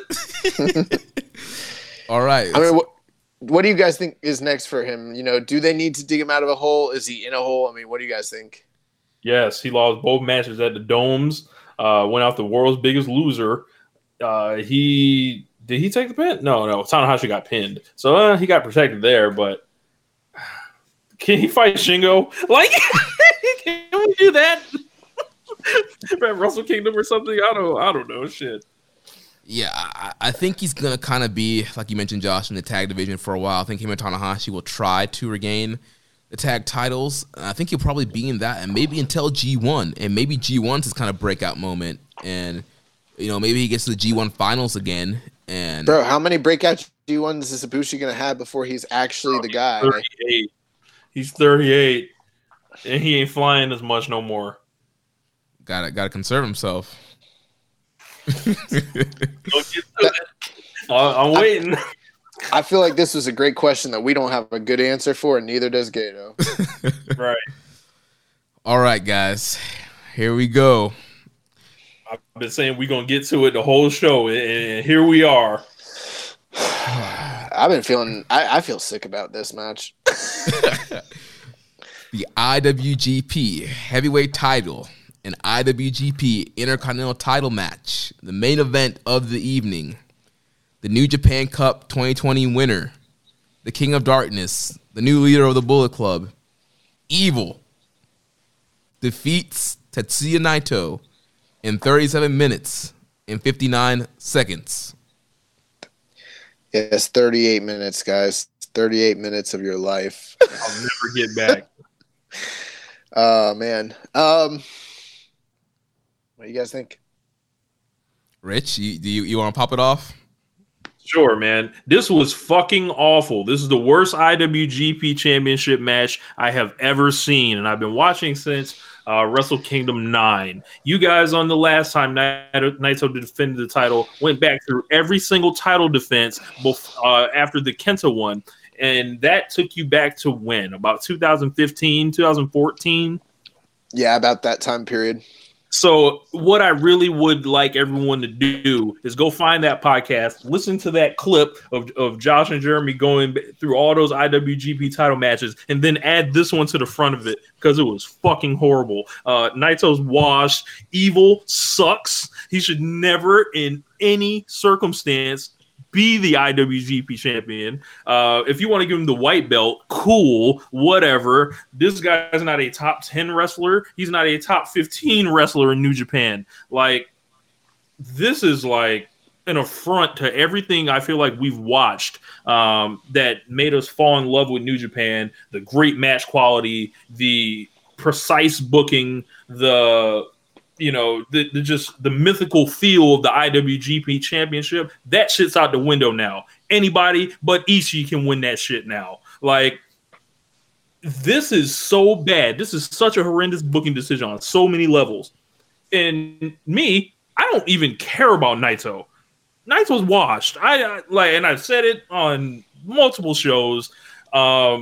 It's less about Naito losing the belt and more about Evil winning the belt. I don't care who Evil would have won the belt from. It should have never happened. This was long, boring, all the cheating. And it was pretty much just like, well, why would I even want to watch this anymore? Yeah. Rich, I think you did a good job summing up a lot of the feelings about the outcome of the match. I'd like to take and I'm going to share some of those same sentiments, but I want to talk a little bit about the actual match and some of the issues I had with it. So we had Evil come out with the new entrance song, which admittedly was actually pretty cool entrance theme. I like it better than his old entrance theme, but he came out with the new gear. He looked like Awesome Kong with some long tights on, which was kind of weird. But he came out with the entire Bullet Club with him, which when I say the entire Bullet Club, I don't mean the entire actual real Bullet Club. I mean, he came out with Gedo and Jado and Yujiro and Taiji Ishimori. Did I forget anybody? I think that's it. Yeah, so that's about it. And this is something we've seen multiple times done with great effect. We've seen Kenny Omega do it. We've seen Prince Devitt do it, AJ Styles. Most recently, we saw it done when Jay White did it at the G1 final last year. And in this case, this looked like a parody of that. It didn't look like the Bullet Club. It looked like I don't mean to be disrespectful, but like this is something I heard. I remember y'all remember that promo when Fortune was in the ring and Jay Lethal came out impersonating Ric Flair, and he's like, yes. "You four are no four horsemen." It looks like the horsemen were in that ring. They took a dump, and that's what was left behind. He's like, to call yourself horsemen, that is disrespectful to me and disrespectful to this wrestling business. Like, oh that's my god. That's what it felt like to me, was like to see them in there calling themselves the Bullet Club. It felt disrespectful to the actual legacy of the Bullet Club. And right when the match started and Gato kicked, or Red Shoes kicked them all out, the crowd didn't react. Not only can they not chant or cheer or boo, so that, you know, the heat. So all the heat spots fall dead. The heat is out the window to begin with, but then no one really actually cared. And the biggest difference about why they didn't care is when you compare this iteration to any other iteration, they're just not threatening. Nobody in their right mind could look at Gato, Jado, and Yujiro and think, my God, these are some real tough customers. Like, no, dude. Unit here. Yeah, no one could, like, no one would care if they were out or in or whatever. Like, they're, you know, so there's no investment there. And then the match was really, 38 minutes. And some of the biggest problems, you know, the match started off really fast. You know, Naito comes out, throws a flying drop kick, and you think like, oh, everything we've been hearing about how this guy's going to come back revitalized. He's going to come back refreshed. He's going to come back, you know, rejuvenated. The time off was good for him. And nah, bro, like he came out through the flying drop kick, tried to start it off, and then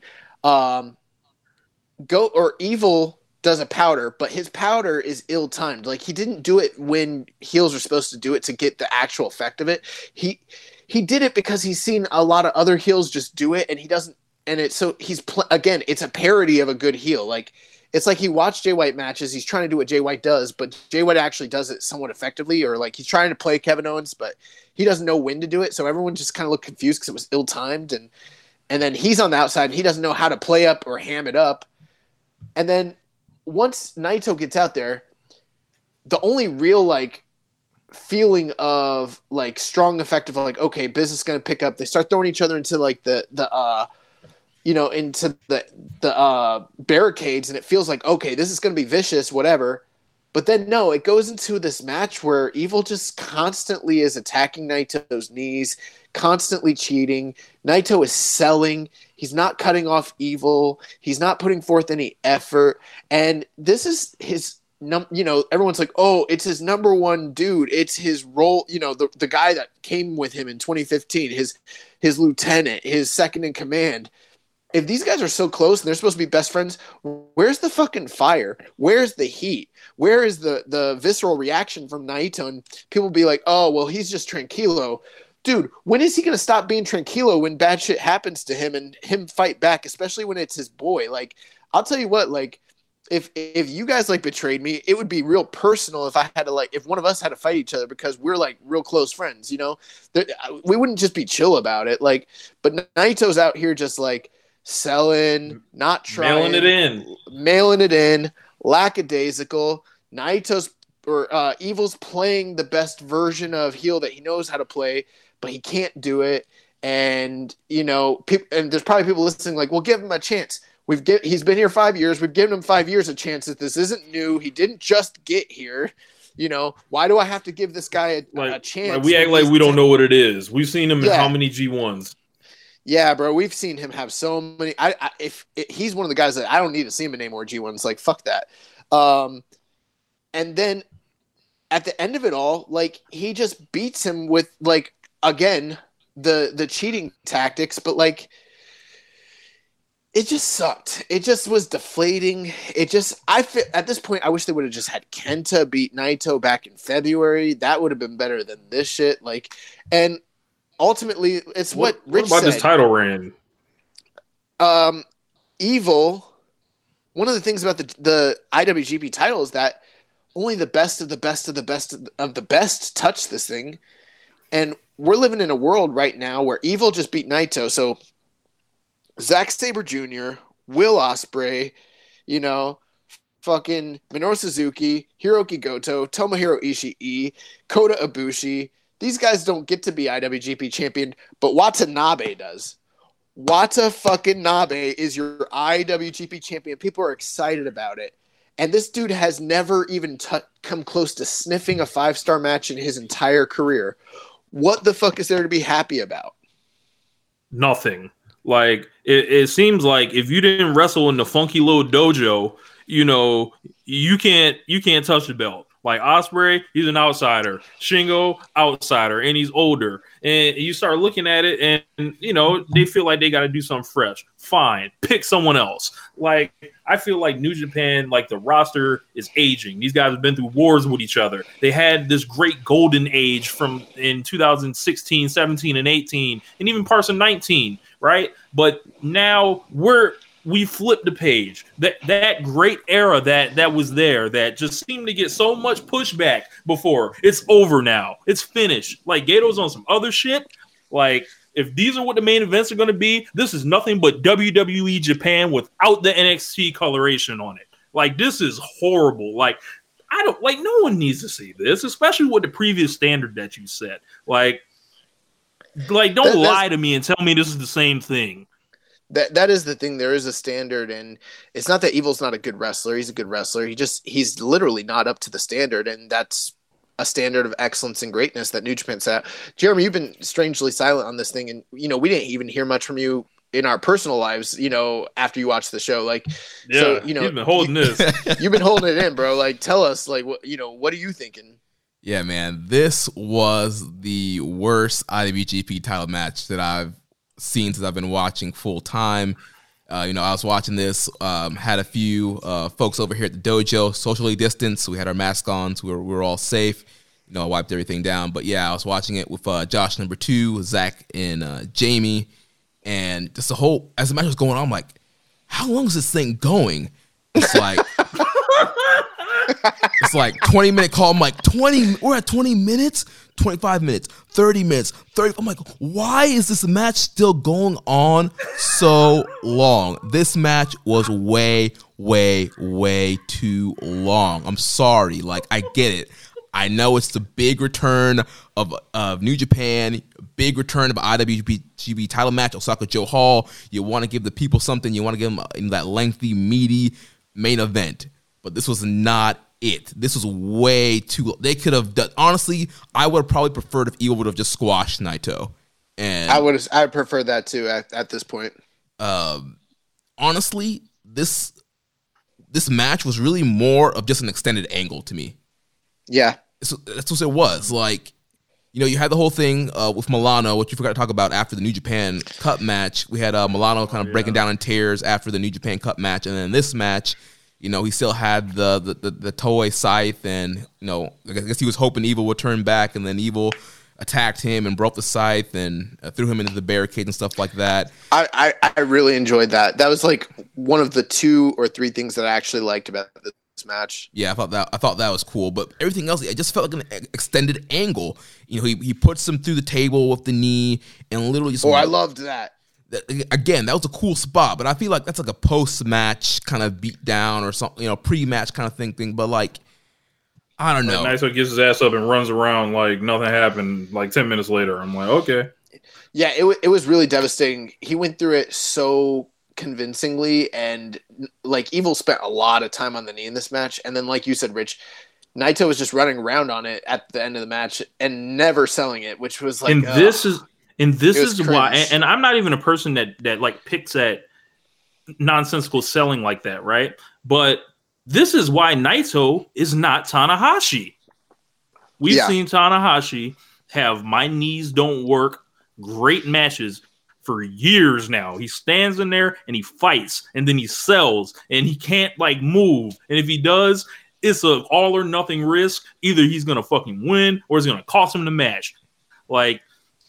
This guy, he's exactly what he's always been. A cheap knockoff of Hiroshi Tanahashi. Yeah. I mean, that's a little, I don't know. That's a little too, like, there was a time where he was like one of the top 2 or 3 best wrestlers in the world. So, I mean, come on.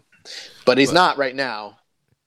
But yeah, Jeremy, he's riding off the love. He's because y'all like him, because y'all think his suits look nice. Like this man has consistently proved that he will come out here and mail it in big situations year after year after fucking year. And why these people cry for this Tokyo Dome moment? Oh, Naito, he finally got to win both belts that he lost every fucking match on the way to. Like it didn't make sense. Go to hell. I was glad he lost. I don't care. Like. it's only because Evil's the champion. Like get the fuck out of here. Like throw this main event in the fucking bin, light it ablaze, burn it in a trash can, like Seth Rollins, burn it down, and sing doo-wop around it, like burn it down, burn it a 5.76 rating on Cage Match right now. That's embarrassing. Jeremy, what were you saying after he dropped him through the table?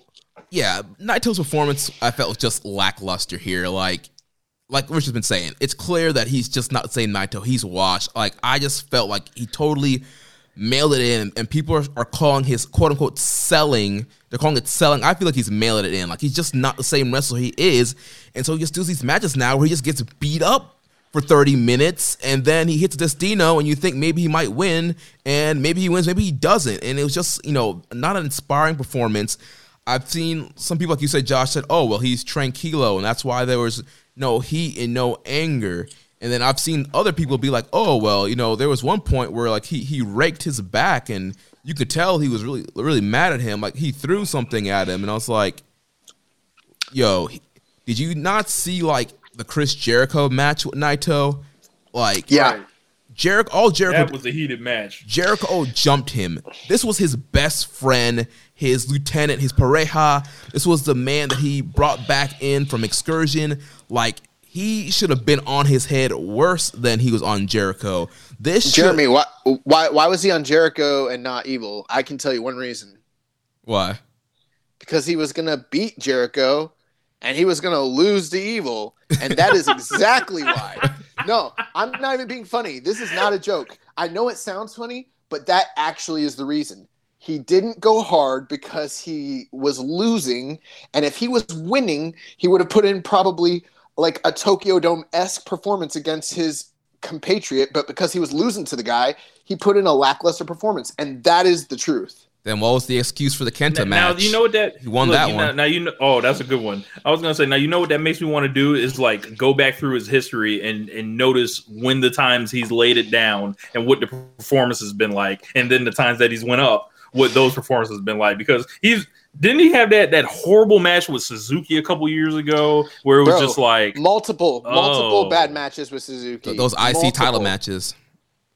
In multiple years, yeah, and they all were not good. But yeah, I think back to the Kenta match, I didn't think his performance was great in that match either, and he won that match. So, but this is different because this was like bigger, I would say, in a certain respect, and because it was Evil, I think he would have tried to make Evil look really good if he was. Ain't that supposed to be his homeboy for like 15 years or whatever? That's what I'm saying. He would have tried to make Evil look good if he was beating Evil, but because he wasn't beating Evil, he didn't try that hard. And that is, like, anyone who thinks I'm lying or has a bad take, you go watch the match and tell me he tried to put his buddy over and make him a big star. He didn't. I've been watching wrestling a long time, and that's not what that looks like when you try to make someone look good. Yeah, and then, like you guys mentioned, we had all the cheating, all the interference. We had, Master Hito Jado, I don't care, 30 years, it's a biz, strolling down the ring for his run-in. This man was strolling down the ring with the cane, and then Taiji Ishimori runs past him like a kid that heard a freaking ice cream truck. And you have these guys constantly interfering. You have Red Shoes having to save Evil, or save Naito from Evil at one point with the chair shot. It's like, at this point, why is the match why are you not throwing the match out then? Yeah, he hit him with a chair shot right in the middle of the ring. Was Red Shoes around? I don't even remember.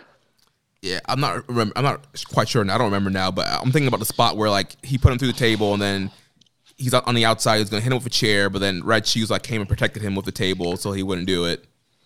So yeah, you had all that, and then you have a fake Bushi running in. A Bushi with 30 extra pounds of muscle on him. Right, and it's like, okay, clearly this is not Bushi. I didn't know who the fuck it was, but I was like, damn, they swole. Right. Kimura? Yo, like when I saw him jump on the thing, I was like, why did he like jump up on the apron and act like he's trying to help him up and make it so transparent that he's about to fuck this man? Like they didn't try to be like creative or swift at all. Yeah. Pulls the mask off, and it's Dick Togo. We'll get to that in a second. But yeah, they have that, and then Evil does the stomping low blow and does the everything is evil 1, 2, 3. He's our new double champion. He's the face of the company now. He's the leader of the Bullet Club. I was not a fan of this at all. Look, man, I done seen New Japan at its peak. This ain't the fucking peak. Like, I don't know what Gato's doing right now. People lose touch with things every day in their life. One day you wake up and all of a sudden your back hurts. Maybe you don't run as fast anymore. Maybe you don't jump as high. Well, maybe Gato don't book as well anymore. Like, because this is like question marks all over this. Well, here, we could wax poetic on this, and I'm not going to cut you guys off. I think we should continue to talk about it, but we have so many questions about this topic, and I think that they're going to create a lot of interesting talking points. So I think we should go through those and kind of discuss this thing. Yeah, so the first three I think we kind of covered. We had a question from Primetime Pope saying, what the fuck? Question from Josh Hold on. On the Reddit, when people ask questions, people can up-like it or upvote it. This one from Primetime Pope that says, yeah, what the fuck? It's got like 12 or 13 upvotes. It's hilarious. Everyone like-minded. Yeah, we had Josh number 2 saying why with a bunch of question marks. We had at Weston Gibbon on Twitter saying what just happened. Then a question from EMJ does PR. He says, question of the week, does Gato hate Naito? Yes. You know, I used to say, nah, like there's a whole plan in place. Just wait for the payoff. But now I'm not so sure.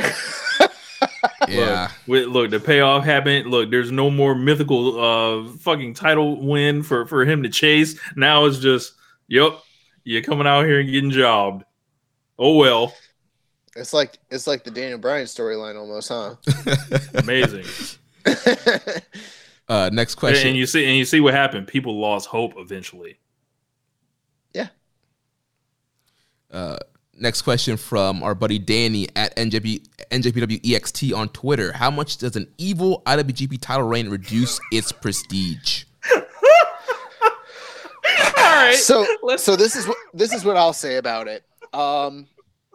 This is one of the most prestigious titles in the history of the sport due to the way it's been booked, the types of matches that have been contested over it, the caliber of opponent that challenges for it, and it's got such a lofty history that even when you make a really, really, really, really bad decision like the one we just saw, it is hard to say that it's going to damage it irreparably or anything hyperbolic like that.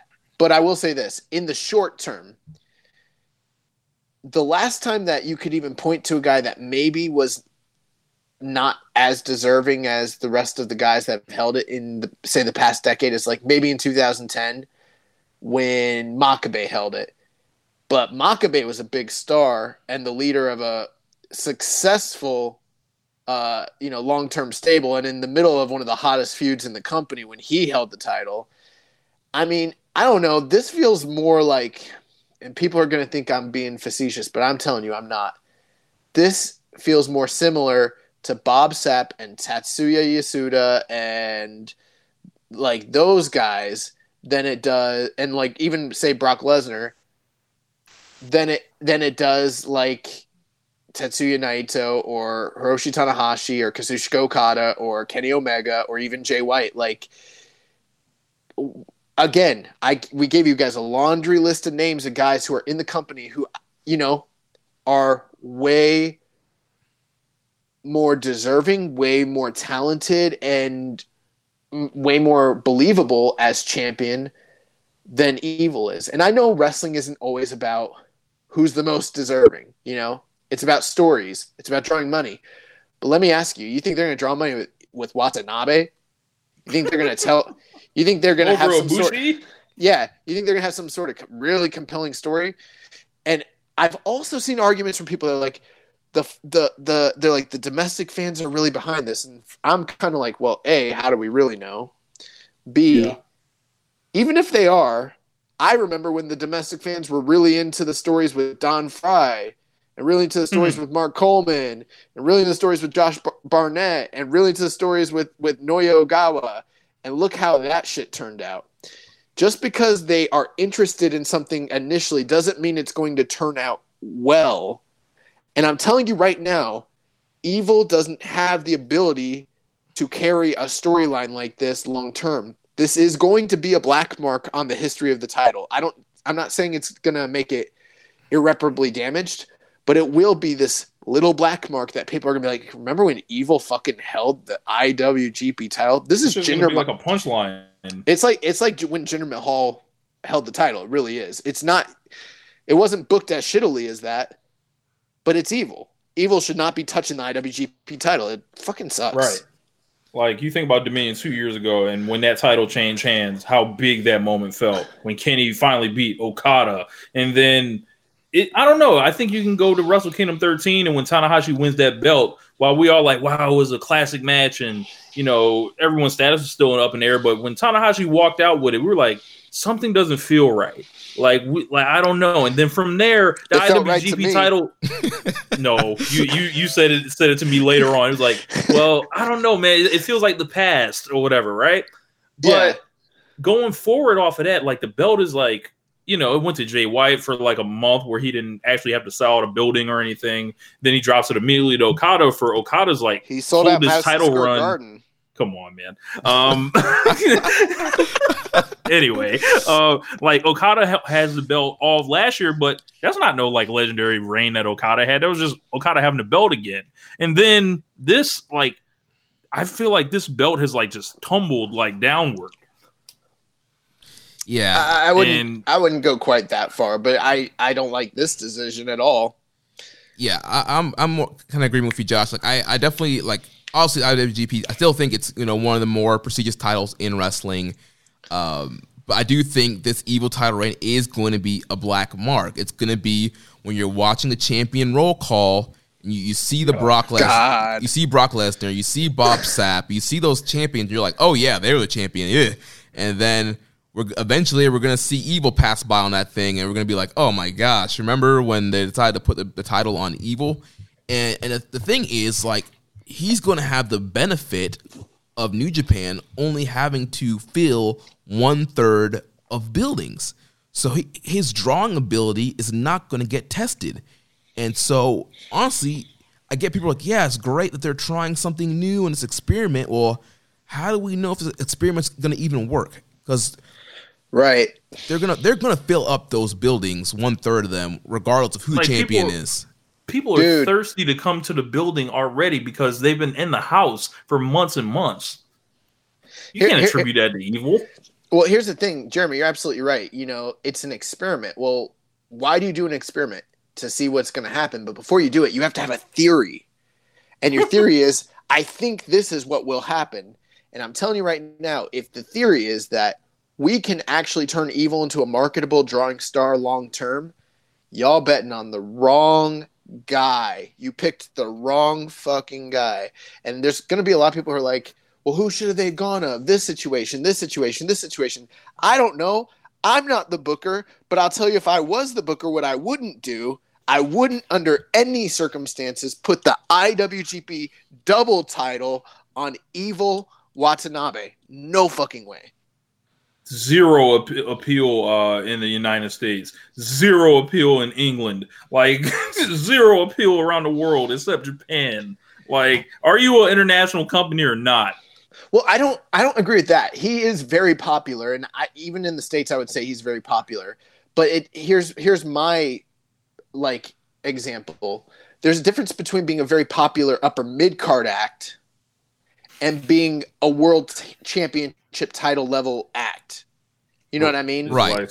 This is like some Ronnie Garvin shit. Like, this is. It is. It's like that's a good example. You know, it's something similar. Like, Ronnie Garvin's super popular. They put the title on him.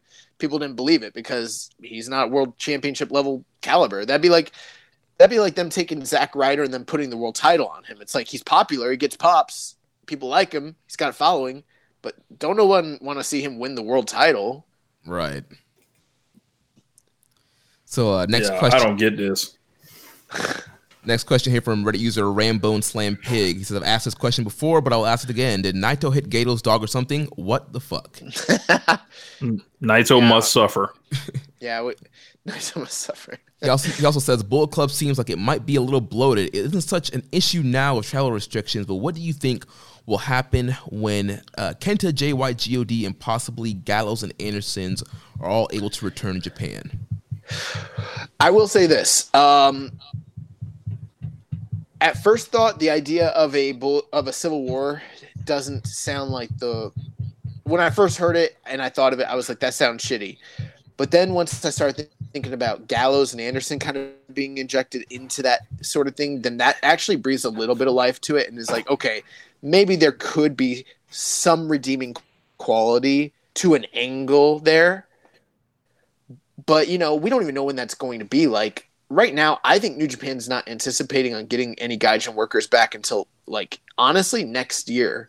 Yeah. So I think that's why Evil's the leader, because they're not getting Kenta back and they're not getting Jay White back. And so a lot of people probably thought, oh, this is like reactionary booking and short-term booking. I don't think it is. I think it's necessary because their leaders are stuck in other countries. But I did see a tweet that Jay White put out that was like, so people think it's his reaction to this, and it's just him looking off in the distance kind of angrily, like it's a shot, an in-ring shot of him.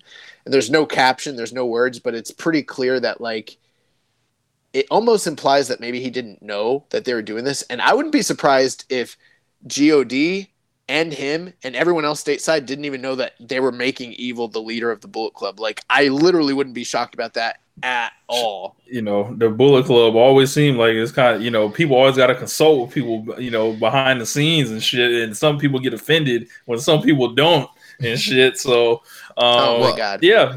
Maybe there was some type of power play made. Well, I don't know. On Tama's Island, there was a question when they were talking about Evil and Sonata, and he was like, we're going to see one of these guys break out this year. He's like, I think Evil would be great in the Bullet Club. I think we could really help him with his edge, blah, blah, blah, blah, something like that. So you think he was doing, who was that used to always, was it Vince Russo before every pay-per-view? Yes. He'd accurately predict the matches that he booked. Yes. So maybe you're right. I haven't Big Venom. Yeah, but my idea, I don't want to see a Bullet Club Civil War, quote unquote. I want to see one of these two hypothetical groups, whoever they may be, break off so that we can have a solidified version of a Bullet Club and something that is not Bullet Club, that is wholly new, similar to when Chaos was born out of Rise and out of Great Bash Heel. I would like that potential. I don't want to see, we're the real Bullet Club. No, we're the real Bullet Club, when none of y'all even look like the Bullet Club that I remember. You got, it looks like two groups playing Bullet Club. I don't like that idea at all. But Gallows and Anderson returning does kind of sound sort of exciting. But at the same time, think of this. As cool as those ideas sound, do you want to see Evil Kenta or Evil Jay White or Evil and Tama Tonga? Who are the wrestlers going to be in this great Civil War? what are these matches going to look like? Because they sound like they're going to suck. Those matches don't sound cool to me. And also, I think ELP is going to be really confused when he tries to use all the leaders' moves, because he's going to be like, which leader's move do I use? Do I do the sling blade or do I do the everything's evil? I don't know which move to do. All right, we'll talk about Civil War a little bit more. We have a bunch of questions on that. But next question from our user Rising Falcons. Would it be better to defend the IC title and the heavyweight title separately, or keep defending them at the same time? You didn't came this far with it. It was always a stupid idea to unify them. And at this point, no matter who the champion is, you cannot have, I don't care who the champion is, including Evil. You cannot have your champion drop the IC belt and stay IWGP champion.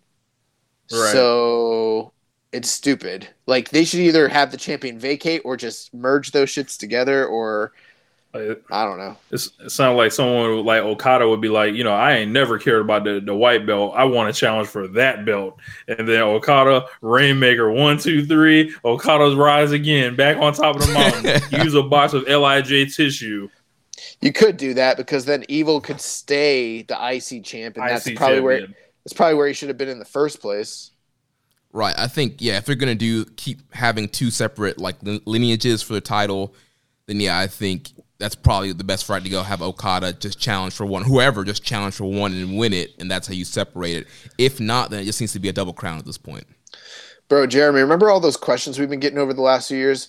People have been asking, who do you think will be the next IWGP champion that's never won it? We've been naming everybody. It was never Evil. never has my mind even dared to even consider that Evil could possibly be the guy. God. I'd rather have Taichi as the IWGP champion. Man, Rich is really turned around Taichi. Rich and James ridiculed me last year when I said maybe Taichi could beat Jon Moxley in the G1. Maybe. No, that's still crazy. It's the G1. Next question here from Reddit user, why did you do that, bro? Never 6-man belts, what happens to them? We kind of discussed that. Yeah, we had that one earlier. Yeah. So next, throw them in air.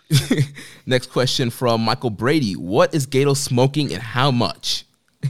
He says, no, for real, though. Actual question. Unless I'm mistaken, Evil, Shingo, and Bushi are still never 6-man champs. Did Gato forget about this? Does he have a plan in regards to those 3 belts, or does he just not give a damn? I wouldn't say he has a plan necessarily. Maybe he does, but here's the one thing I will give him a little bit of slack on. It doesn't excuse everything, but this is someone who plans meticulously all their booking out years in advance, and then COVID happened, and then the shutdown happened, and then they're like, all right, you got to get shit back on track, and also you got a limited roster, and also, you only got a couple months to do it. So I could see how there might be some not everything's perfect, I get that. So I don't know, maybe this is the plan, maybe it's not, but ultimately, I mean, it doesn't really matter. 6-man tag belts, they're the 6-man tag belts, so they're the least prestigious title in the company. That, the FTW title is more legitimate than the 6-man tag belts, and that's not even a real title. Yeah. So like you said, coming back on, who knows when they were given notice on when they'll be coming back and how long he had to get things together. I'm sure the 6-man belts were the last thing he was really thinking about when getting stuff back going. Yeah, when he was deciding to book Evil, he's like, oh, shit, I can't do this. He's a 6-man champ. 6-man champ, yes. Yeah, Gator didn't care. And I think it might be a little way to show you that, we have to kind of, break our minds from, someone's already kind of spoken for with the booking. Because now Gato's showing y'all, I can color outside the lines if I want. Right. Which is nice. I mean, I'm always for that, provided they're doing it with the right people, the right players involved. Right. They just pick. The only problem here is they picked the wrong guy. That's the only problem here. Right. He's coloring outside the lines with a spray can rather than crayons or color pencils. Nah, man, you got the wrong weapon equipped. All right, so the next several questions are all relate to Bullet Club Civil War. So I'm going to read all of these, and then we can kind of have a general discussion on this. So question from @Supermastodon on Twitter. His thoughts on a much better Bullet Club inner warfare story sometime in the future. At some point, the natives and Gaijins have to butt heads. One might think, differing in philosophies. It has potential to be better than the Elite versus OGs that flopped hard. Question from Reddit user Agent Wallaby. With Bullet Club getting thick yet again, do you guys think there will be a true Bullet Club Civil War? Evil and Jay White and Kenta are all betrayers, and it's only a matter of time before Gato's congregation of criminals implodes on itself. And I don't think Brother Carl is going to appreciate what his old crew has been up to when he returns. From @Weston Gibbon, how's all this going to end up? Too many alphas in Bullet Club, right? Then from Reddit user Viking Pain, he says, what if this somehow leads to a real Bullet Club Civil War? The Elite were leaving, so they couldn't really build anything, but all the current BC members are under contract, so that could be built long term. Kenta, Jay White, and now Evil all in Bullet Club is just asking for an implosion, not to mention the Good Brothers and GOD aren't going to be playing second fiddle to anyone to one another too. The possibility of us getting a babyface Jay White and GOD is going to be crazy. Also, people might not like it, but Evil winning does two things in my opinion. It elevates him to the upper card and builds up a new star. It gives them a way to separate the two titles. The one booking issue New Japan had was how they were going to separate the IC and heavyweight titles without hurting Naito. If Naito lost the heavyweight title, he becomes synonymous with the IC title and being stuck in purgatory like Nakamura, and no one is dumb enough kayfabe-wise to challenge for the IC title over the heavyweight title. Having Evil beat Naito gives them an out because Evil is a heel, and it's believable to have him be willing to only defend one title at a time, and if Evil loses the heavyweight title, he still holds the IC title, a belt that's never held before, so his credibility isn't hurt. Honestly, I wouldn't be surprised if Naito wins the heavyweight title back before the G1 in October. Josh number 2 asks, Carl Anderson is going to splinter Bullet Club, right? So, guys, thoughts on Bullet Club, Civil War, and what that could mean? So I spoke quite a bit on it, and I'm going to let you guys speak on it. My final thoughts, one thing is, in that long question from Viking Pain, he said the one booking issue they had. I'm telling you right now, they got a lot more than one booking issue right now. Yeah. But, I think a lot of people are saying, oh, this great Civil War is going to happen. And I'm thinking like, all right, in theory, it's a lot of fun to play like fantasy booker and think like how cool an interfactional warfare could hypothetically be. But then you also got to think about like what makes those cool is like how cool the wrestlers and characters that you have in those factions actually are. And, this is not going to be, if they do it right, it's not going to be UWFI versus New Japan. That's what I think people are thinking it's going to be. And it's just not. And I'm telling you right now, they can't draw money and they can't have great matches with the players that they have involved here. I'm not opposed to them splitting the group. I'm not even opposed to them having a feud. But that's pretty much all this quote-unquote Civil War should really be. It's just, it's too bloated. Let's split them. Let's have a little feud. Let's move on. Anyone who thinks that this is going to be something that like triumphs over what the original Bullet Club split was going to be, I think you guys are sorely mistaken. I don't think it is going to be that great because it's Evil and it's Jay White and it's Kenta and it's GOD and the Good Brothers. And I mean, those guys, I like a lot of those guys, but come on. I mean, that's not top level. It's just not like, that's not like, it's just not, and it'd be a lie to say that it was. Yeah. It'd be a lot of cap and a lot of revisionist history. And, I would argue, Viking Pain, that Naito already is synonymous with the IC title. And if they, they showed you how much they cared about him, they beat him in his second defense. They're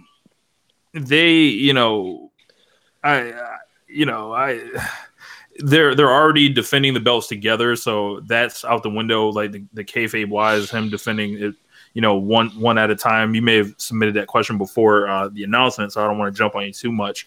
But as Josh was saying, like it feels like people were trying to microwave an idea with lesser parts, and doesn't really sound that interesting.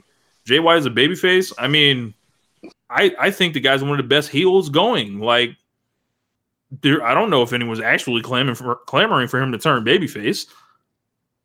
I mean, I would be interested in a Jay White babyface run just because then he could stop cheating and actually wrestle and have good matches. We saw what he can do before Excursion and when he was, having bangers with Will Ospreay and Ring of Honor and his run there and wrestling guys like Alex Shelley and Jay Lethal and all the good stuff he was doing in Ring of Honor. And even when he was a young lion, I mean, think back to his match with Kenny and stuff like that. Like, Jay was a promising talent, and I think he does have, the ability to be a top babyface guy. But to your point, like you're saying, Rich, I also think he's great in the heel role, and I like the Switchblade character, and I think he's great heel promos, and he, like Josh mentioned earlier, he knows how to powder, he knows how to ham it up, he really knows how to utilize that heel role really well. And when he wants to try, he's really fucking good. Yeah. Now, as far as that's the part we need to have Orange Cassidy holler at him and let him know how he gets motivated to try. As far as my thoughts on Bullet Club Civil War, like I was saying earlier, I did not mind Evil turning heel. I did not mind Evil leaving LIJ. I really wish that he would have just done his own thing And like you said, Josh, like if this is a way for him to do his own thing, fine. Like, yes, Bullet Club's too big. Let's split it off. Let's have all the natives go with Evil. All the Gaijins stick with Jay White, and they can split off, do 2 separate factions. But I don't think this is not going to be a big money feud. Like they're not going to come, even if there was, even if they could travel to the U.S. Like a Bullet Club versus Bullet Club match of Evil and versus Jay White is not going to be a big draw in the U.S. And I don't think it's going to be that big of a deal in Japan either. Because like they don't have like those fans that are with Evil, they don't identify with him as the Bullet Club person. Like he's an LIJ person.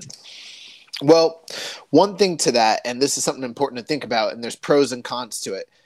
This thing's not happening anytime soon. It's going to be a long time before it ever happens, if it even does happen. So maybe they will identify Evil with Bullet Club, and maybe that will be good, or maybe that will be bad.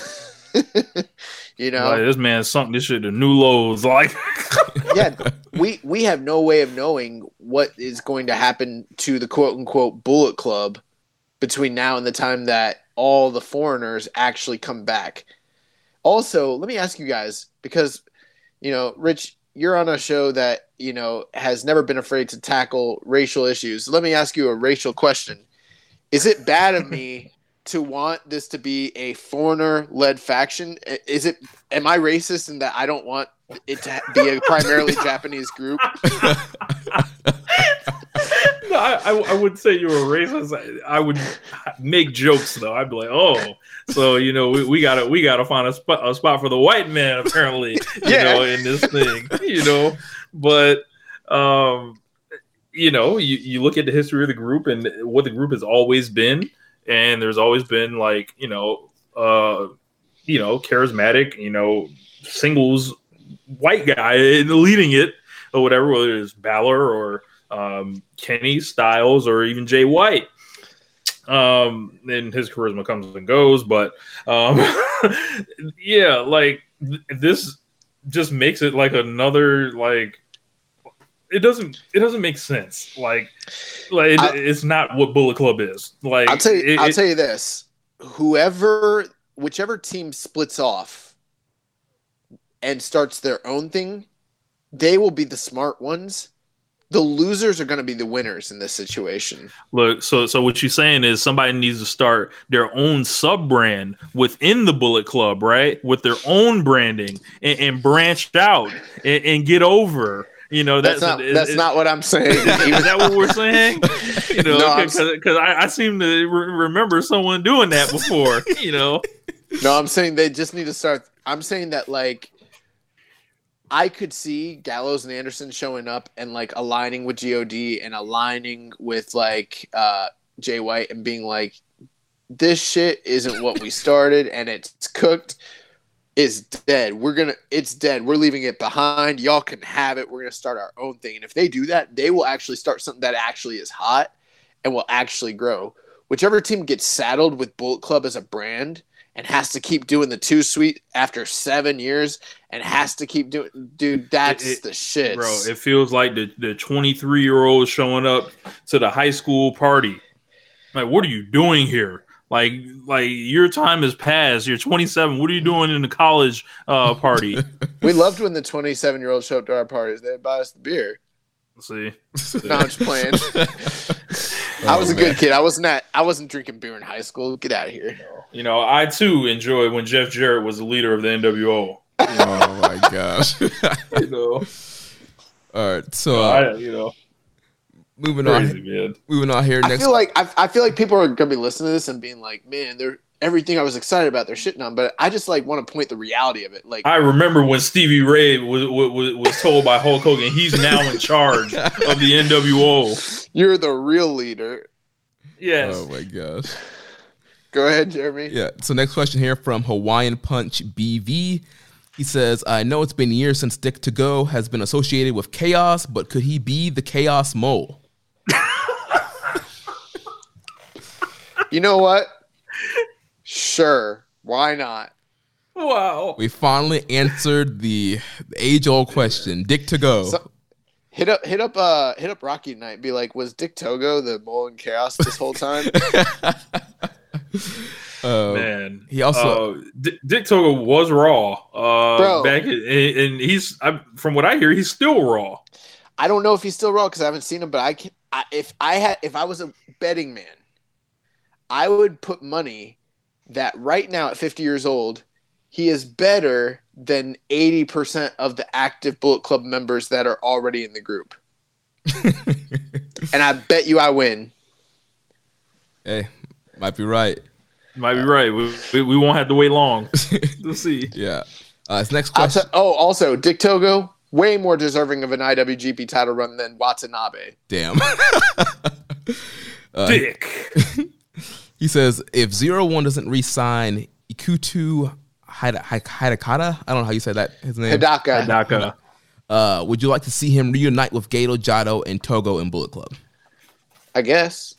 I think that's like some Michinoku Pro type stuff, and I'm not like as up on it as other people, but I don't. Well, I don't actually, really... Josh, it would be awesome. Yeah. I'm just fucking with you. Yeah. I mean, at this point, why not? You know, go for it. Add another member. What else can you do? Let's just get all the freelancers and add in the Bullet Club in Japan. Just make Bullet Club sucks. Let's make Bullet Club as big as possible. I'm not wearing my Bullet Club shirt out anymore. I'm gonna be embarrassed. Look, we need to change that music that they come out to that NWO team. That oh my gosh.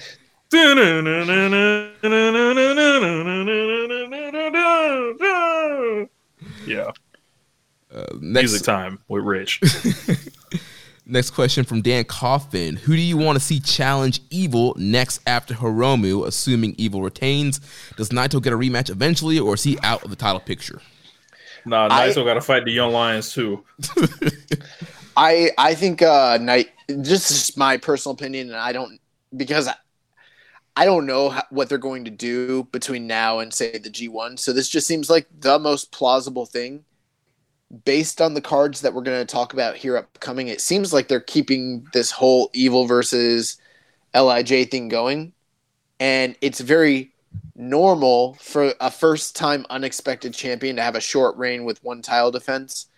So I think he will fight Naito again for the title at probably Summer Struggle and lose to Naito. And that will be that. I think that's what's happening, but I could be wrong. I'm going to agree with you, Josh. It feels like we're in a, like with Evil, just this unprecedented kind of level of person holding his belt, and let alone two belts. I'm just going to assume he loses them as quick as possible. Gato can't be this off his rocker, I think. Bro, I know that it's just wrestling and like we shouldn't be so worked up, but I feel sick to my stomach the idea that the IWGP title is on Evil. Like, I'm walking around during the day and like I'm not fixated on it, but the moment I think about it, I'm just like, ugh, that sucks. Yeah. Like you can go through the Wikipedia page and start naming guys off, be like, such and such are Evil. And you can add up a lot of guys. I remember like when I found out that like Bray Wyatt won the title, and I was just like, ugh. That's how I feel about Evil. Like Evil's the champion. Ugh. That sucks. Yeah, I hope it's that quick of a title change because, you know, the one thing that's hard about this year with COVID and, you know, limited schedules and buildings, we're not sure what's the rest of the year looks like. We know G1's going to be in the fall, but right now there's a gap between Summer Struggle and G1, and we don't know how many shows they're going to do in between there. But I just can't picture Evil walking into G1 as the double champion. That means he would have to be like at the top of the block in the G1. Yeah, exactly. He just is not. Yeah, he doesn't have what it takes to be there. Yeah, but he doesn't have what it takes to win the title, and he won that shit, so who knows? Yeah. I'll tell you what, regardless, the one thing I do know, they are not walking into no Tokyo Dome with Evil as the IWGP champion. So he's definitely losing it sometime. And with the way the calendar looks, it's probably going to be before October comes. So let's hope that's the case. Man. Next question from Kevin Crawford. He says, thoughts on Dick Togo helping Evil get the win over Naito and what role he plays in Bullet Club moving forward? I mean, I thought like it was, I guess it was like this big like swerve, but I don't know how like attached the modern day audience is to Dick Togo. You know? Yeah. So, like if I didn't see him in like Kai and Tai and stuff, I wouldn't even know who it is. What is his role play to be in the Bullet Club moving forward? Just another guy. Just another a jag. A heater that can bump. Yeah. Bro, but I bet we might not see how good he is because he's probably going to be playing like a heater character, but like I bet you he's still raw. Yeah, I mean, honestly, like I was just so over the match by the time Dick Togo even came out and was choking Naito. Like, wasn't really that intrigued. Like, Dick Togo is like a name I barely remember from Kai and Tai and Blue World Order. So yeah, it wasn't like something I was excited about. So, and yeah, Bullet Club, I think as of right now, he will probably be, you know, the second in command for Evil, kind of like Carl Anderson was for AJ and Fergal and that kind of stuff. And so he'll be like Evil's right-hand man moving forward. Next question from Dylan James. Who is taking the titles off of Evil at Wrestle Kingdom, and why did you answer with anyone but Sonata? Oh, well, no. Double no. All right. So, A, this guy's not going to Wrestle Kingdom with the titles. B, bro, I don't know if Sonata's staying with New Japan at this rate. I got a feeling he is not, that we might see him show up in some Noah or some All Japan. I really think that. Why? Because, bro, doesn't it feel like they're done with him and he's done with them? This, I don't know. That's just how I feel. This feels like he could go to, well, because he's always had WWE interest. Yeah, but he can't now with COVID. But like he's a freelancer, and I don't know. This feels like when Davey Boy Smith was pissed. Like if I was him, I'd be pissed. Right?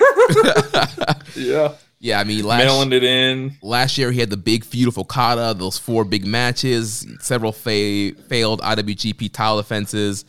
Yeah, I'm not saying I wanted to see Sonata and Okada again by any means, but like if I'm Sonata and they're pushing my homeboy like this, and I was always the Raw, like I was the Shawn Michaels and he was the Jannetty, and they give him the Shawn Michaels push. Fuck that. I'm going to Noah. I'm going to fight Kito Kiyomiya. Like, get the fuck out of here. That man needs to learn some of the elite level working. Figure out what's going on. That man wasn't getting no dolls made for him. Like, that man been getting phased out for a while. He ain't got no belts, nothing. Cold. Yeah, bro. I'm not just saying that to be funny. Like, I really... Look, and that man's an outsider. I got this strange feeling that he's not long for New Japan. That's just my inclination. Hey, you might be ahead. Yeah. Next question from Kyle Moores. How is Dick Togo on my television in 2020? Well, you had to get the New Japan World app, and then you had to put it on your television, and then you had to watch.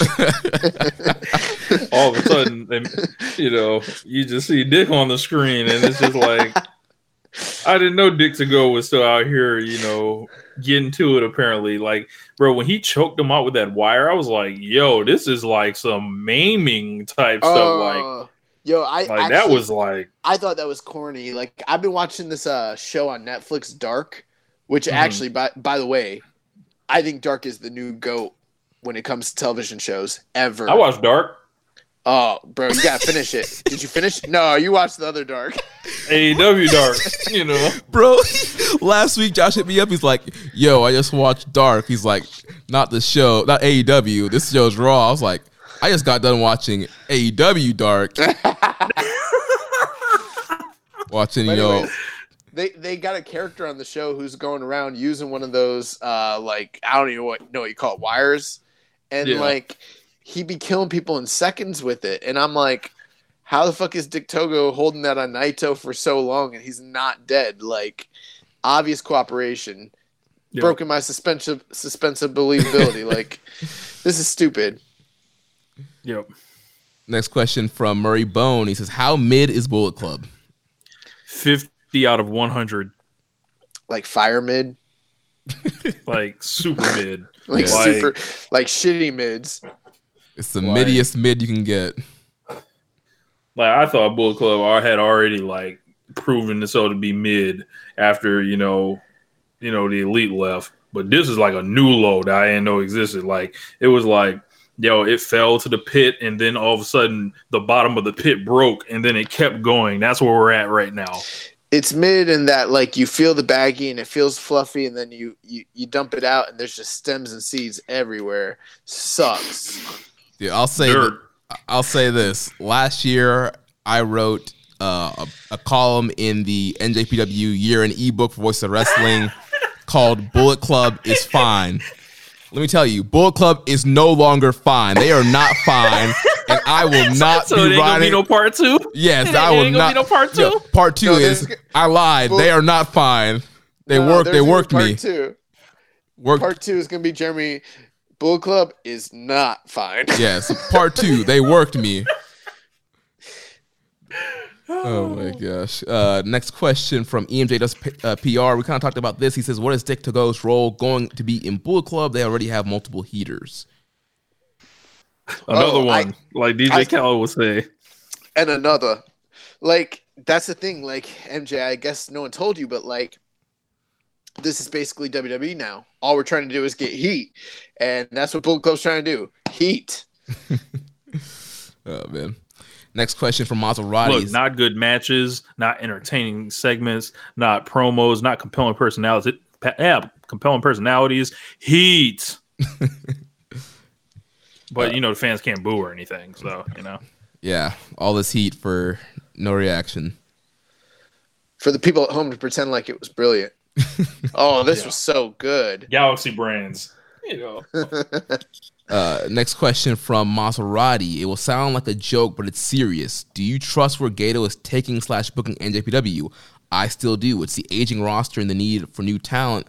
I think that's hurting them a bit. You can only shuffle people around too much. They probably want new people, but with COVID, their options are limited.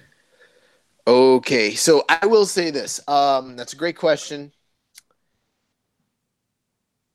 Can you guys think of any booker ever in history that has ever been able to stay as relevant, fresh, and creative as Gato for as long as he has ever?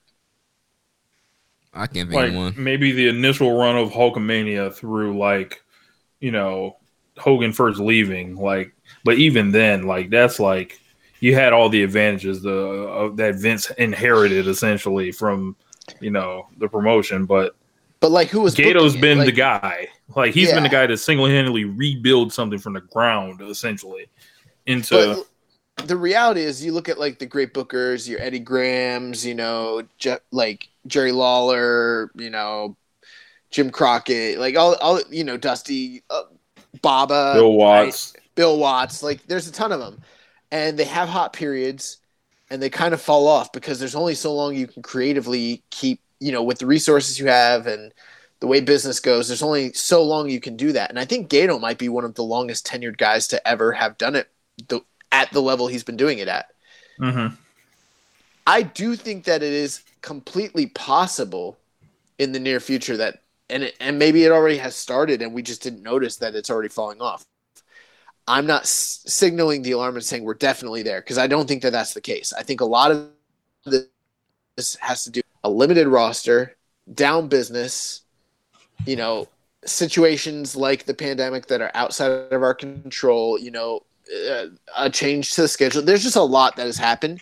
So it's hard to say, but I will tell you, them pushing Evil is a key indicator of completely being out of touch. And I know we're usually Gato's earned our respect, and Gato, has got enough goodwill that we can give him a chance. And we do. We have been year after year after year. And sometimes they pay off, but sometimes they really don't pay off as well as you think they would. And we've said we've waited a lot of times. They haven't paid off.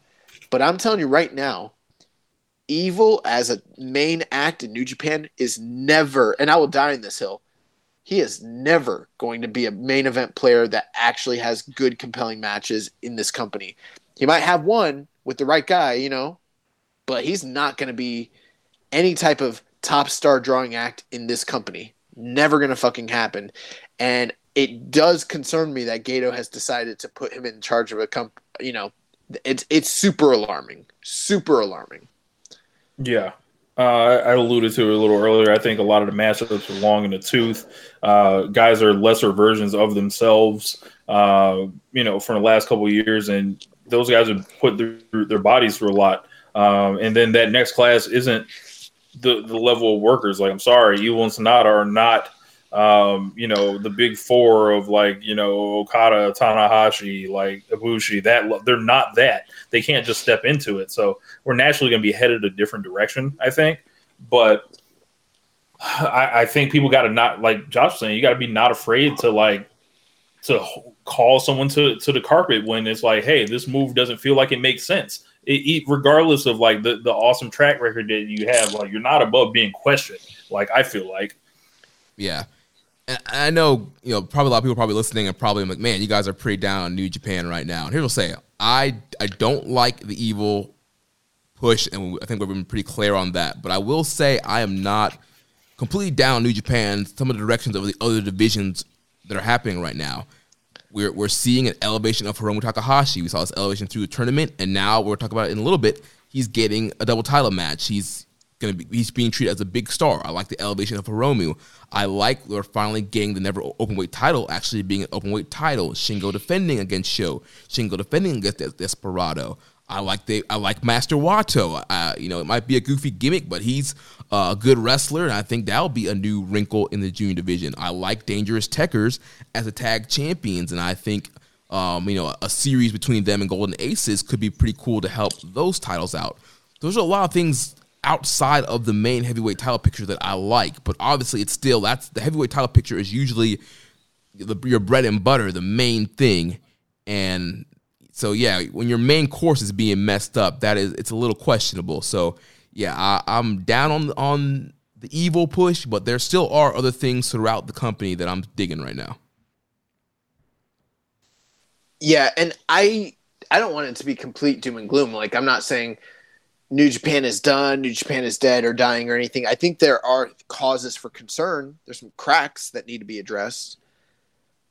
And, beggars can't be choosers, there are a lot of good things they're doing, and I think it's because of the circumstances that some of these things are happening. There's a lot of bad things, too, that I think are happening because of the circumstances. So you do have to kind of cut them a little bit of slack, but I don't know, man. Like, this Evil thing leaves a really bad taste in my mouth, and sort of what Rich was saying, one of the big problems with a company like New Japan, and All Japan had the same issue going into the late 90s, and so did Noah. When you have a really, really strong core of guys at the top of your card, and they're all-time greats, it's really hard to, even if you're a great star maker like New Japan has been over the years, it's really hard to instill the next couple guys to be ready to step into that role, because the booking necessitates that they don't actually get there. That you look at a guy like Juice, for instance, who has all the potential in the world and could be a top level guy, but has constantly been pushed down because there's a logjam and they're not ready to bring him up. Sonata too, and other people of that, Ibushi to some degree. These guys who have what it takes, but aren't given the opportunity because Tanahashi's not gone yet. Okada's not gone yet. Naito's not gone yet. And, the only reason Kenny Omega got the opportunity is because, AJ left. Yeah, AJ and Nakamura left. Mm-hmm. And if that hadn't happened, we probably wouldn't have got the Kenny Omega thing. And if we did, it wouldn't have happened the way that it happened. And so that's kind of just what I'm saying is like, there are some new opportunities here. It is unfortunate that Evil's the guy that's getting that opportunity. But, it's concerning. I think the future is bright. You still got Shingo. You still got guys like Will Ospreay and stuff. But a lot of these guys are older than you think they are on the New Japan roster. Mm-hmm. And, they are trying to build new stars with these different dojo systems they have. And guys like Carl Fredericks look amazing. But I don't know if they can replenish what they need fast enough to make up for guys like Ishii leaving and Naito and Tanahashi and everything of that nature. Like, it's going to be hard to kind of fill those gaps once it happens. And by the time Okada's in his late 30s, it's going to be like, all right, well, who's Okada like going to be out there with? Because, you know, you could be looking at a Okada Renaissance run then, but you got to have guys ready for him to do it with. Right. And Rich, you guys touched on this on One Nation Radio this week with the birth of AEW.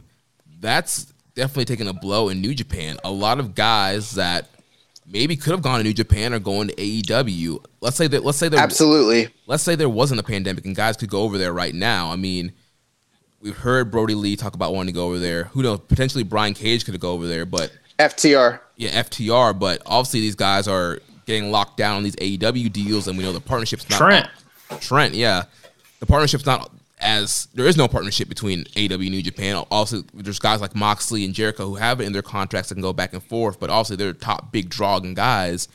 And some of these guys, I have to choose either or. And obviously, if you live in the States and you can make good money, you're probably going to go with AEW. So that's a spot. I mean, you know, if there was no AEW, guys that are leaving WWE now, like your Brody Lees or your Brian Cages and all these guys that are FTRs and all these guys that are leaving places, like, they could have gone to New Japan, and that could have helped as they develop their own guys. Right. Last thing I'll say on this, all those points you brought up are completely valid, completely perfect. But the one thing I'm telling you right now is never going to have helped, never going to have been a good idea. And, like, I'm never this negative on anything that they've ever done in New Japan since we've been doing this show in almost 3 years. Putting the fucking title and elevating Evil is going to be a big mistake. It is not all time. It is an all-time mistake. It is. Maybe Gato did this because he needed a challenge, and so he wants to screw things up again so he can rebuild again. Well, that challenge might be something that cost him his career at the end of the day. So, look, that man already won in the Observer Hall of Fame last year and then laid it down immediately. You know what? I'm going to fuck the company now.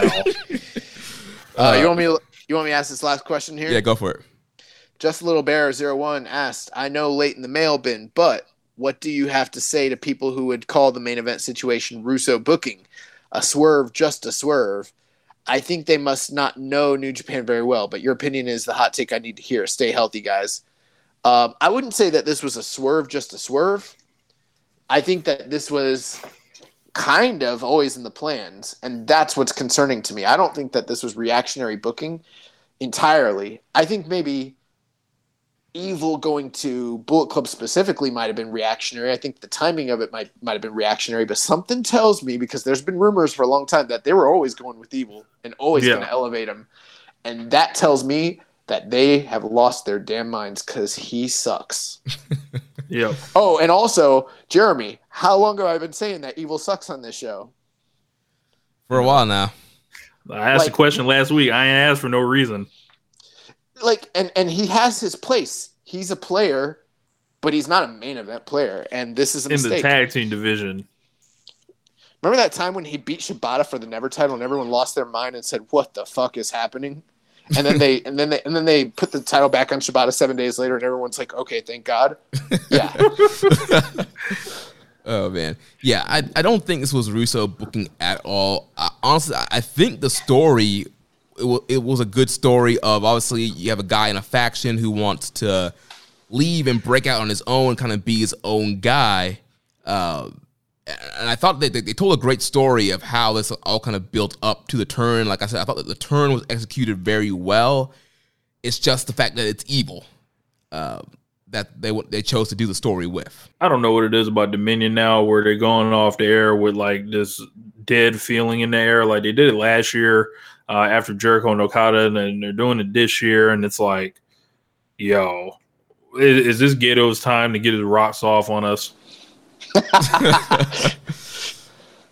Yeah, I don't know, but guys, we talked a lot about Dick to Go, and when I think about Dick, I think about balls, and I think about Manscaped.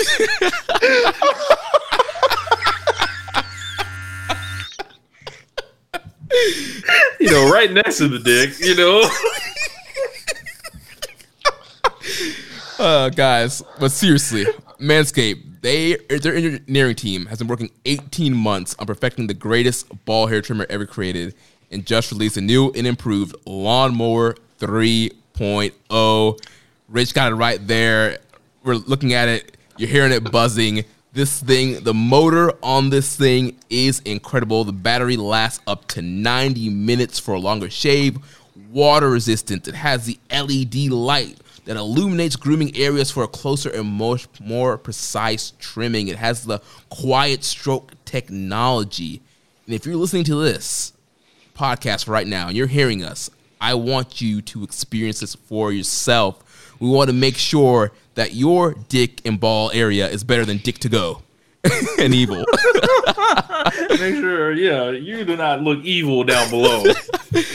So if you use our code SUPLEX at manscaped.com, you get 20% and free shipping. That's right. Use the code SUPLEX at manscaped.com and get 20% off your order and free shipping.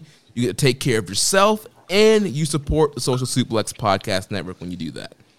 Hey, it's kind of like Jerry Springer, where he used to sign off the show and be like, take care of yourself and each other.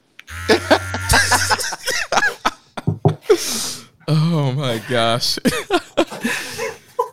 So, moving on, we're going to talk about the lineups for New Japan Road and Sengoku Lord in Nagoya real quick. So, New Japan Road. The road. So, what? Road. Where are we going? Road to what? To New Japan. No, it's New Japan Road. Didn't that already happen this year? How many roads we getting?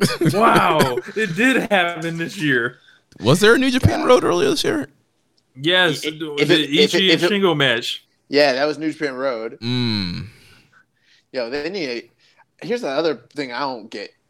Sengoku Lord is like right around the corner, so is Summer Struggle. Why can't they just do Road to Sengoku Lord or Road to Summer Struggle?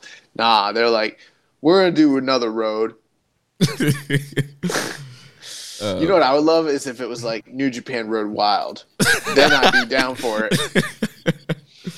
So let me run down this card really quick. So we have Hiroshi Tenzan, so Toshi Kojima versus Yota Tsuji and Yuya Uemura. Gabriel Kidd, Ryusuke Higuchi, Tomioka Hanma, and Togi Makabe versus Sho Yoshihashi, Toru Yano, and Tomohiro Ishii.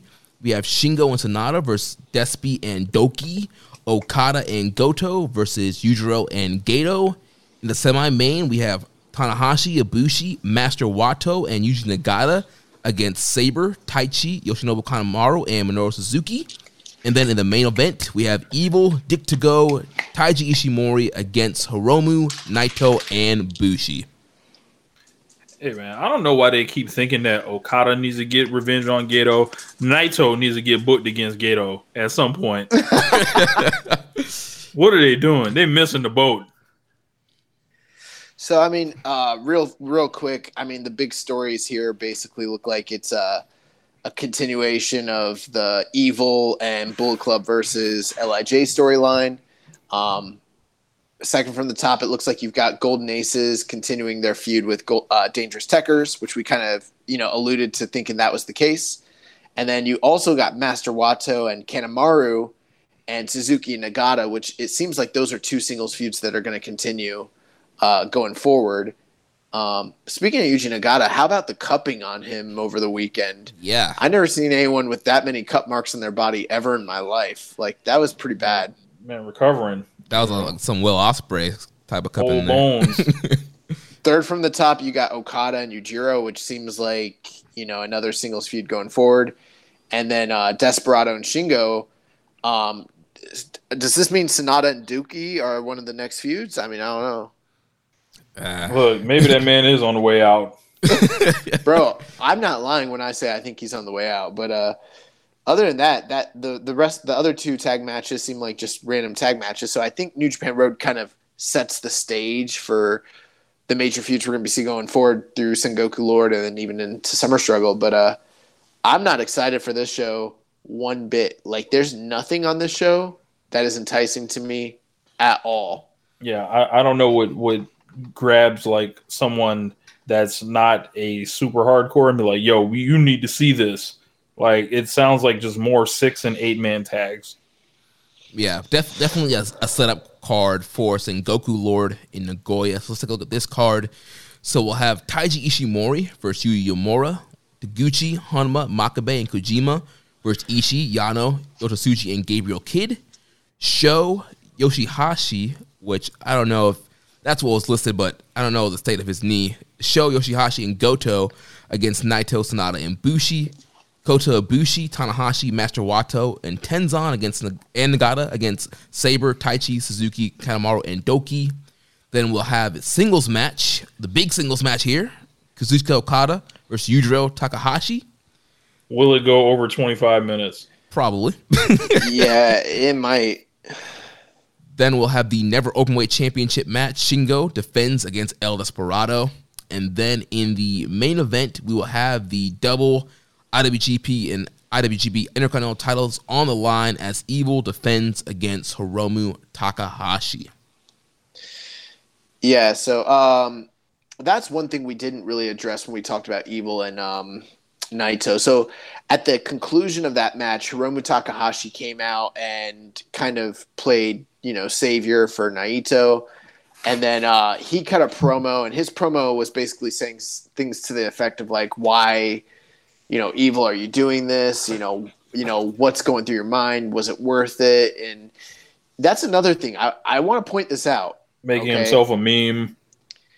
He was screaming on the ground and like flailing.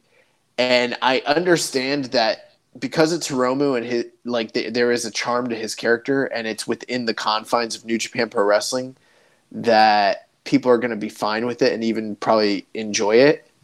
But I'm telling you right now, if this shit happened on NXT or anywhere else in the world, they would be ripping it to fucking bits. And it only works here because people are willing to accept that it works here. But the reality is that it was one of the most cartoony looking things of all time, ever. So speaking, what do you make of the choice of them having Hiromu be the one to come out and not Sonata?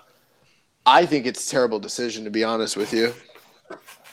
I think they're trying to play into their Young Lions story and kind of the rivalry they had as Young Lions. They are. So there's a lot between Hiromu and Evil. Like, in real life, they are supposed to be the best of friends. Evil, during the time when Hiromu was out, actually had added a red streak to his hair to represent Hiromu and then got rid of it when Hiromu returned. Evil, if you remember, was the one who was bringing his jacket out to the ring on many occasions to kind of commemorate and memorialize him when he was out with his injury. And like Jeremy said, they were Young Lions together. They had a big feud against one another. Like, they're probably two of the most interconnected LIJ members, that there ever were. That being said, my big problem with this is that Hiromu is the junior champion. And right now he doesn't have a junior challenger. And then Evil is an upper mid-card undeserving title holder who is holding the top two titles in the company, plus they're co-owners of the six-man tag titles. So you've got 4 titles locked up in one feud, one match. Thankfully it's short, but like Hiromu's definitely losing to Evil, who also is already an undeserving champion to begin with. So this is going to, people talk about like they're elevating Hiromu. Well, if they have a great match, maybe it will kind of elevate him. But like, he just went life and death with Okada. He just beat Ishii. He just beat these other heavyweights, and now he's going to lose to Evil. Right. That's going to feels like a break everything. the glass. This feels like a break the glass in case of emergency situation, and it seems like they have limited options. And he's the one they picked because they could feed him to Evil. I don't like the idea of the IWGP Junior Champion who just had a shot at the at the titles, and he got beat by Naito, so he's kind of out. I don't like the idea that he's getting a title shot and kind of suspending the junior title, and then he's going to get beat, and now he's going to be going into the junior division coming off of a big loss to Evil. I don't like that idea when Sonata was perfectly capable of being the, Sonata was there. Shingo was there. Bush. I mean, I don't know. I just don't think this is a good idea. So, questions on Hiromu. Question from the Circle O podcast on Twitter. How do you see Hiromu's future in LIJ and NJPW in general? And also a question from @JBoneSpookman. Thoughts on Hiromu going forward? Don't seem to be setting up many challenges for him. His run in the New Japan Cup showing against Okada plus reaction to the Evil title win seem to suggest big things for him this year. Maybe. I mean, how much longer is the year this year? I mean, I just like that might be the case, but like if he's going to keep fighting heavyweights, he shouldn't be the junior champion. And the fact that they're not setting up title challengers is a little bit concerning for me. I think he should be in the junior division defending the title, not losing to Watanabe on a C-list pay-per-view. I don't like that idea at all. What do you think, Rich? I think that Hiromu, I think he's too valuable of a star potentially to throw him out there without in a seemingly haphazardly fashion. This guy's one of the most special guys in pro wrestling, and it seems like you're using him to like serve evil. I'm not feeling it. At this point, they might as well call him up, it seems like, but yeah, I don't know. It seems like the COVID-19 is really like once they started mixing the juniors and the heavyweights, it's like, okay, when do you pull that plug? Like, when do you simply say, hey, you guys have to go back to the junior table now? But we all know Hiromu Takahashi is a superstar, so he doesn't play by the rules of a normal junior. So he's caught in that place where we don't quite look at him as a heavyweight, but he's more than a junior at this point. So I wouldn't have booked this. Yeah, I mean, it's a tough kind of decision here because I do think, obviously, with Hiromu having probably the most background with Evil, going back to the Young Lion days, and feeling hurt by the betrayal, I understand wanting to put Hiromu in there. And out of LIJ, besides Shingo, he's probably the best candidate to actually get some kind of a good main event match out of Evil. Mm-hmm. So from a match quality perspective, I'm looking forward to it because maybe we can actually get a somewhat decent IWGP title match this year. But yeah, it's I don't know. It's gonna hurt. It's gonna hurt Hiromu, and then like you said, after he's done and he's just back in the junior division, it's like after he suffers that big loss. I agree with you, Jeremy. I think that from a match standpoint, this is probably one of the better options that were presented out of the guys from LIJ. And they do have a great past to build off of, so there's always that as well. My big thing was that I didn't have a problem with Hiromu losing to the champion at the anniversary show when it was Naito. Because to me, Naito is like an esteemed champion who is seen as an upper echelon guy. The only reason I have a problem with it is that it's Evil. If it wasn't Evil and it was some other heavyweight champion, I'd probably be fine with it. That's the good news is I think ultimately Hiromu is, like you said, Rich, so special of a performer. Ultimately, I think he'll be fine taking a one-time loss to the champion, and he'll be able to move on and pick himself up and still remain over, and it probably won't be that affected by it. Mm-hmm. I just don't like the idea that all these titles are tied up in this match. It just kind of seems so convoluted and kind of shitty. Next question here from Sir Sam. He says to that point, with COVID placing serious strain on the roster, are we going to be seeing more and more breaking down of the usual divisional boundaries? What are the pros and cons of this more chaotic roster? Yeah, I think we're going to see more of it just because it's necessitated. The pros of it is we're going to get fresh matchups that we haven't gotten in the past, which is something that New Japan has struggled with. The cons of it is in many cases, you're already going to know the outcomes, and it'll probably long-term be damaging not to the heavyweight division, but to the junior division. Right, because all those dudes got to go back with their tail tucked between their legs after they was humbled, essentially. So they got to find a way to give some wins to the smaller guys, I think. That plus they won't really necessarily be competing against each other that often. So there might not really be a quote unquote junior division at all, especially with there not being a best super juniors unless something changes soon, you know? Right. Yeah, and also like you mentioned, Josh, you know, one of the cons is, you know, having all these titles being tied up in multiple feuds. Or multiple titles in one feud, I should say. There will be some people that argue at this point, like, hey, we've been saying there's too many titles to begin with. Maybe we can start getting rid of some of this stuff. And that's all fine and good and would make sense if the roster stays this way. But at some point, God willing, things are going to change and the roster is going to double in size again. And then what? Right. It's like earlier in the show, we were wondering what happens to Show. It would be nice if there was an IC title for him to go, you know, chase after or another secondary belt. It'd be nice if he can just get challenged a junior champion. Yeah, that too. It'd be nice if he could fight the U.S. champ. I don't know if Japanese guys are allowed to challenge for that belt. That's the whites only belt. They're allowed to challenge, but it's not allowed to win it. Is the U.S. belt the TWM belt? No. Definitely not. Oh, man. All right, well, that wraps up the cards for those lineups there for New Japan Road and Sengoku Lord.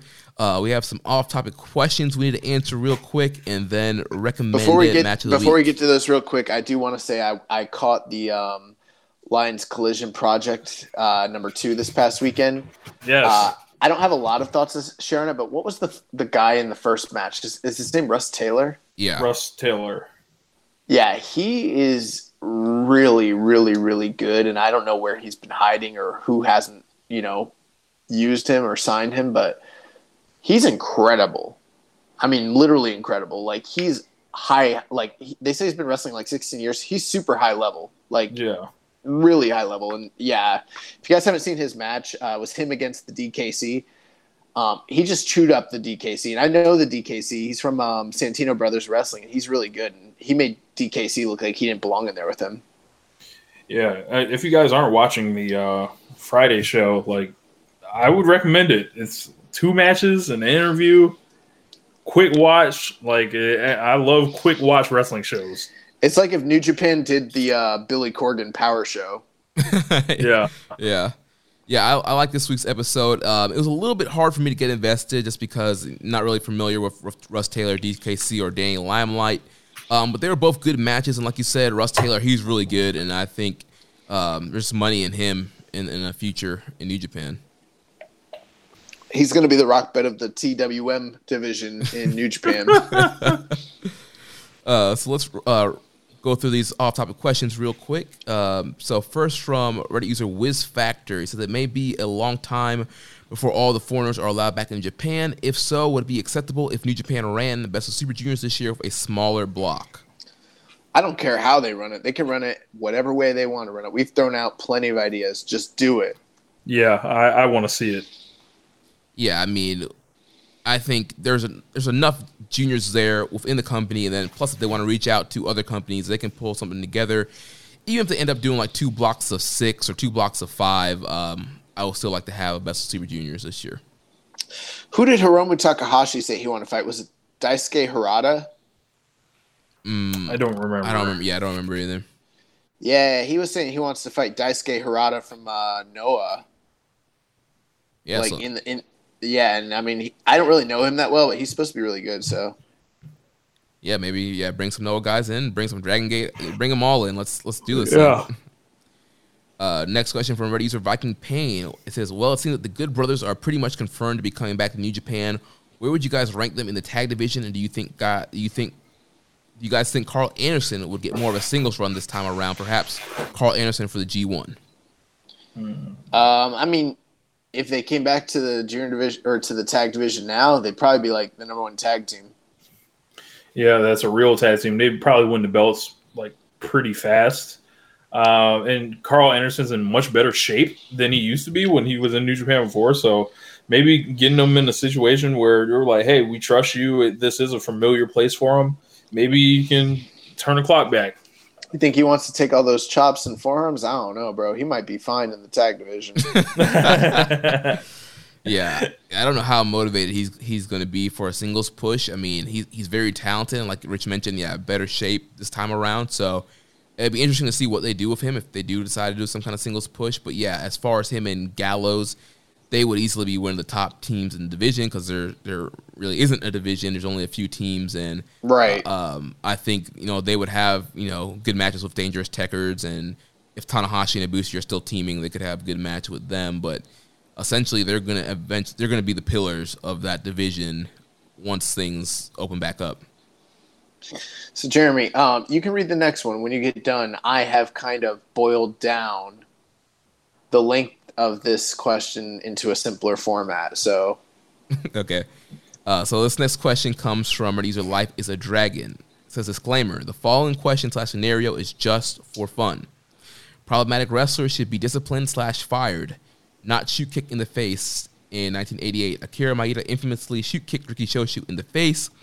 Whether this was on purpose or not, Maeda capitalized on ensuing notoriety by headlining a series of successful Tokyo Dome shows with the new UWF. Now imagine for a moment that you're Gato and you want a hot angle for NJPW of America once coronavirus dies down. Your top gaijin draws Moxley, Omega Jericho can't work U.S. New Japan shows. You have a top gaijin heel who's very over with U.S. fans but unproven as a statewide draw. A top gaijin face who's now one of the most hated active wrestlers in the English-speaking world, and a bunch of other promising gaijin talents who aren't big enough stars. Into your office walks Antonio Inoki, fresh off his passive-aggressive interview with Okada and seemingly back at NJPW's good graces. Side question, what's up with that?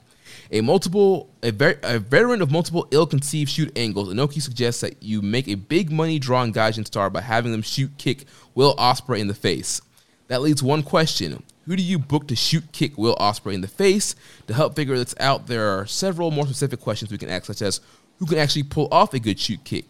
Who can defend themselves from retaliation if the shoot kick misses? Ospreay dodges it, or like Choshu, he still wants some after being shoot kicked in the face.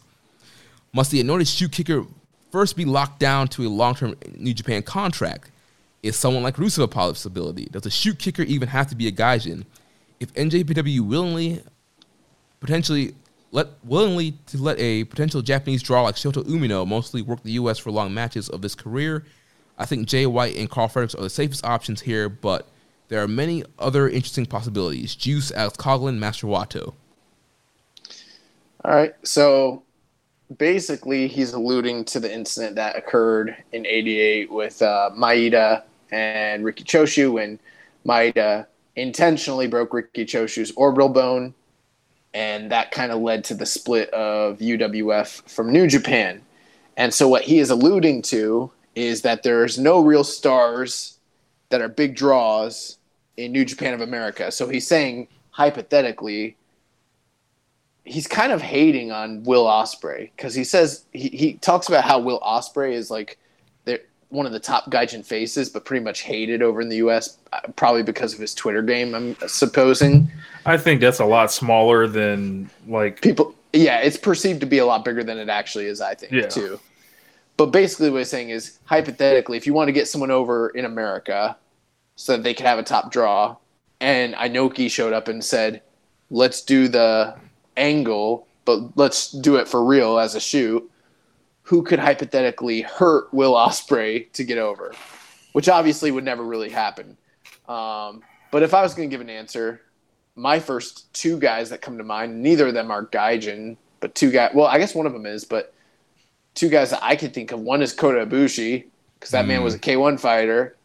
The other person who could probably do it and probably would, I don't know if anyone would actually benefit from this in 2020. I think most people would think the person was a dick anyways, but, what's the guy from New Zealand? Hanare. Toa Hanare. Yeah.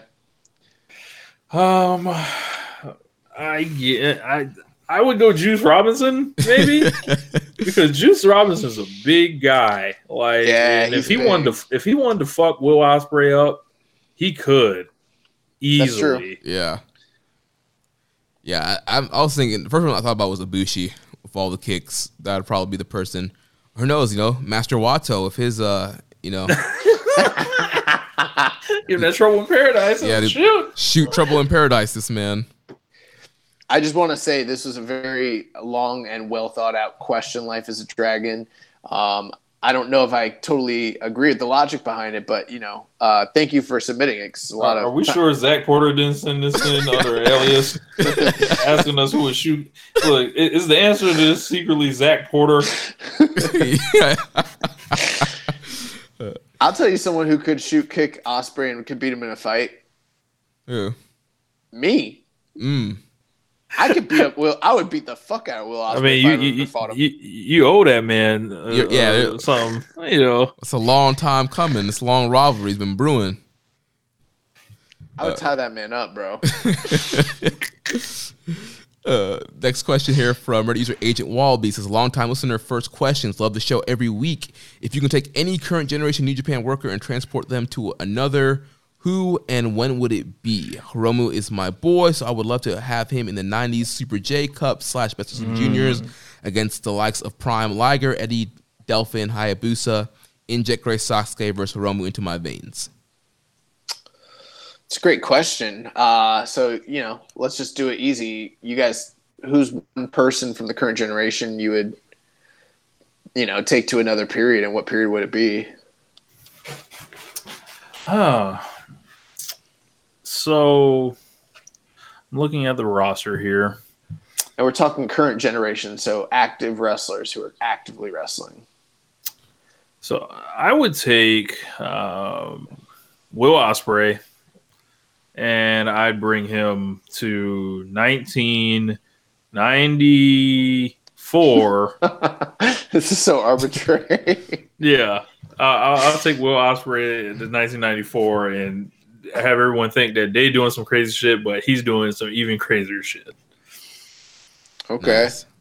I would take Shingo Takagi, and I would put him in the 90s as well, and have him, as a junior, and have him in those kind of like what Agent Wallaby saying, have him in the J Cups and Best of Super Juniors. I think, Shingo versus Eddie would be incredible, and Shingo versus Pegasus Kid, and versus Delphin, and all these guys. I think that would be pretty cool to see.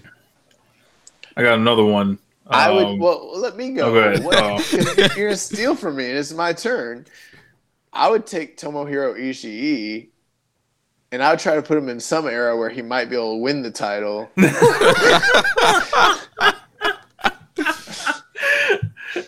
I don't know, but we're talking like Ishii working like he does now, but like back then. So like maybe in the 80s, like late 80s, like put him up against Choshu, Fujinami, and Vader, and just have him fuck them up. Yeah. You can bring Yuji Nagata back and have him fight Inoki. You could have Yuji Nagata go back to his own time period because he's old. Yes. He can go back to his own time period and do his career again, so he doesn't have to fight real shoot fighters and just be a wrestler. And maybe the company doesn't go under or damn near go under. Next question from Agent Wallaby. He says, I was also wondering if you guys had any information on the original failed incarnation of Wrestle 1 in 2005 that spawned the legendary Akiyama and Shibata War. Where did it come from, and why did it end on the second show mid-tournament? Yeah, that's all you, Josh. Yep. So it didn't end on its second show, technically. So, like, the original Wrestle 1 was a Keiji Muto brainchild. It was kind of like, originally it started in like 2002, actually. It just wasn't branded as its own separate thing. It was kind of an offshoot of All Japan, and it was like these dream shows promoted by All Japan, K1, and Pride, and they would like have these, but like it wasn't like, how do I describe it? When you include Pride and K1, it sounds like we're talking about Inokiism, but it was Muto, so it wasn't. It was he was calling it Pro Wrestling Love, so it was like. It's kind of like this wacky shit, actually. It's sort of hard to describe, but like there were these dream shows that All Japan was promoting, and then when he left All Japan, he kind of took that brand with him and held a couple shows afterwards. That's about all I know. I don't know why it didn't like really take off ultimately, but that's kind of the story behind it. They were just like dream shows co-promoted between those three companies. Gotcha. So, Yeah. Oh, also, if you guys ain't seen Akiyama and Shibata, you need to see that shit. I have not. So yeah, I have to check that I out. haven't. I've seen Bro, Jun it's like- Akiyama and Ken Kobashi. It's better than that. Really? Yeah. Next question here from Kyle Martin. He says, since Moxley's first reign as U.S. champion ended due to an act of God, do you guys think he'll be stripped of the belt again, or can New Japan get away with persona non grata? I'll tell you one thing right now. If that man doesn't lose the title, and I'm talking about the AEW title, if he doesn't lose it before October, whether he's the champion or not, he's not showing up to the G1 because they're not having the AEW champion lose matches in a G1 this year. Yeah, that is not happening. And that's assuming hypothetically that, travel restrictions would be lifted. So like, I think they got to strip him of the title eventually because he's probably not coming back for a long time. Right. Or they could just deactivate that belt. That belt sucks anyways. He should mail it to the LA Dojo, and they can use that for the Lions Break Collision. He should do a BTE bit that's similar to like when Stan Hansen was in Japan and Vern Gagne wanted him to send the AWA title back. Oh my god! And he ran over that shit. And he mailed it back in pieces. Oh, that's what Mox should do. Oh my god! His second question, he says, I've been watching New Japan for 4 years now, and similarly to the great Khali, JTG, and Eugene, I've been wondering for a while now, how is Bad Luck Fale still employed with New Japan? Like, does he got some shit on Gato? Kind of like how Pat Patterson knows where the bodies are buried over in Stanford. Seriously, it's crazy, man. What do you guys think? I mean, Didn't he come through the dojo? Yeah, he came to the dojo. He runs one of their Job for dojo. life. Yeah, he's got a job for life. He runs one of their dojos over in New Zealand. I mean, we could do a whole speech about how bad, Fale has been the past few years, but it doesn't really matter. Like, he's got a job for life, so that's why. Yeah. Next question from Reddit user turbulent_pi_6146. If New Japan decides to keep the title on Moxley, can you see Carl Fredericks potentially taking the U.S.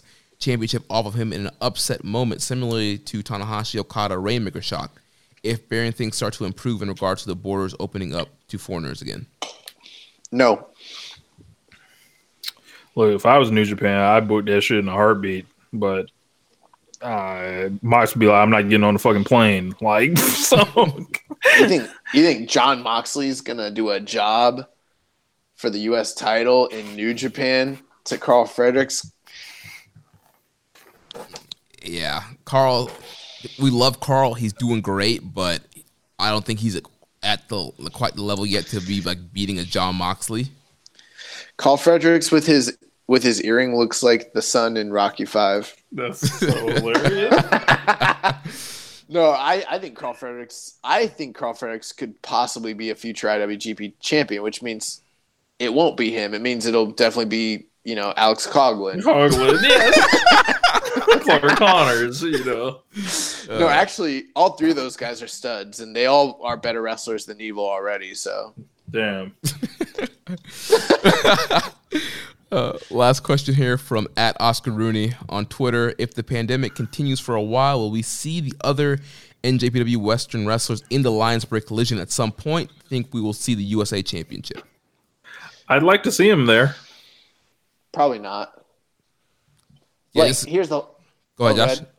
I was just saying, this was just a little project, and unless they continue to expand it, I mean, they already recorded everything, and it was on short notice, and I don't know if they plan to continue to do that. And with the travel restrictions, let's say they do get lifted, are the guys on the West Coast gonna fly to LA to do one match? You mean guys on the East Coast?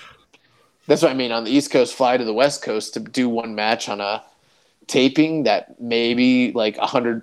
There's probably less. How many people do you think were watching those? Do you think it's in the hundreds or thousands? It's probably not even in the thousands. It's probably in the hundreds. Like 950 people watch this shit. There's not very many people probably watching that shit. So, I mean, yeah, that's what I'm saying. I don't know. I don't know if it's worth it to a God to go over there to fight, some guys from Santino Brothers Wrestling, or some guys from the California scene. I don't know. Yeah. If they were to do it, I think they should make like a weekend out of it and just like tape a bunch of TV and do different feuds and angles and have like a couple months worth of like episodes of them featured on it. And then why can't they do that shit over here? Do it in Tampa. They could. I mean, a lot of those guys are in Florida. Let's do a lines. You guys can just convert the dojo over there. You guys got a dojo. This is Shibata-ism. All right. Well, that wraps up all the questions for this week. So the only thing left. But before we do this recommended match of the week, I just feel like this was a special episode. So I just want to ask you guys: do you have any final thoughts about the state of New Japan before we move on and everything? Or have we gotten everything out? I'm concerned at the moment. Due to that, like I said, that roster's aging. I feel like they've already seen the best of times. A lot of these guys, they're not going to be able to replenish the cover fast enough. And we could be potentially headed towards a down period, quality-wise, because, it's going to be tough. To just keep asking them to produce at that level and then combine that with odd elevation choices like Evil. This is the least enthused I've been about New Japan, maybe ever. Yeah. Yeah, I would say, like I said earlier, I'm not liking the current direction with Evil as the double champions. But I will say, it kind of came off as a joke in the group chat, but even after Evil won, I did not feel as deflated as I did after WrestleMania 34. And I don't know, maybe that's just because I ultimately have faith in Gato, and hasn't really burned us that much since I've been watching, and he's been such a great booker for so long that I'm thinking maybe there's going to be something good at the end of the rainbow here, and maybe we'll see. But yeah, I wasn't that deflated, and I'm just like, this was a bad call, but we'll see what happens. But like I said earlier, there are still other things that I like that's going on. I like the never open weight scene right now. I like the tag team scene. I like the debut of Master Wato. There's a lot of things that I like that are still keeping me hooked in right now. Yeah, and I guess I'll just kind of finish with this. I actually appreciate some of the things you said, Jeremy, because it kind of, gives me an optimistic view of some of this. But ultimately, I think one of the basic philosophies of wrestling should be like you do things to try to elevate the parties involved, from a business standpoint, creatively, everything. And I don't know how how Gato as a booker didn't see how this particular decision wasn't detrimental to A, Evil, B, Naito, C, the Bullet Club as a brand, D, Hiromu, E, the 4 titles that are involved in the scenario, 6, LIJ, 7, New Japan as a whole. Honestly, it's like some Rick Pitino shit. It's like, I do 2018, 2017, they walked through that door. I feel like if they were just gambling with Evil as a brand and gave him his own shit, then you kind of contain the spread of whatever positive or negative. Evil is COVID-19. Yeah, you kind of contain it. It's social distanced. But now because you're injecting it into these known brands and these known workers, and we didn't even really go in depth talking about how this is going to basically solidify Naito as having literally the worst title reign in IWGP history for the past 2 decades. Literally. Literally. And it's not his fault, but it's bad. It's detrimental to LIJ.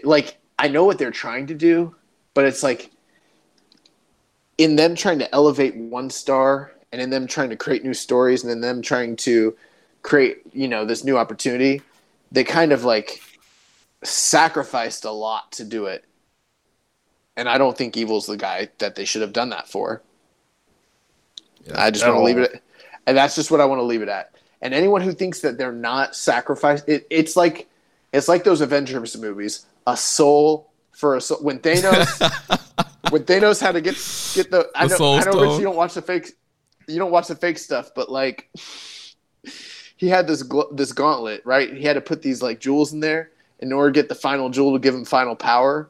They told him he had to do a soul for a soul. He had to kill a soul to get the soul stone. And they're like, a soul for a soul. That's what this shit was. In order for Evil to get the crown, it was a soul for a soul.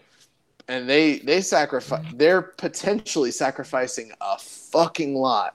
And let me ask you, you guys might be a fan of Evil, you might be a fan of LIJ. Is this the dude that you want the company's success riding on at the end of the day? When you think of all the talent that's in that company, is this the guy that you think could potentially carry them, even if it's just for months? Are you willing to gamble your fandom and your loyalty and your love of New Japan on the shoulders of Evil Watanabe? I know I'm not.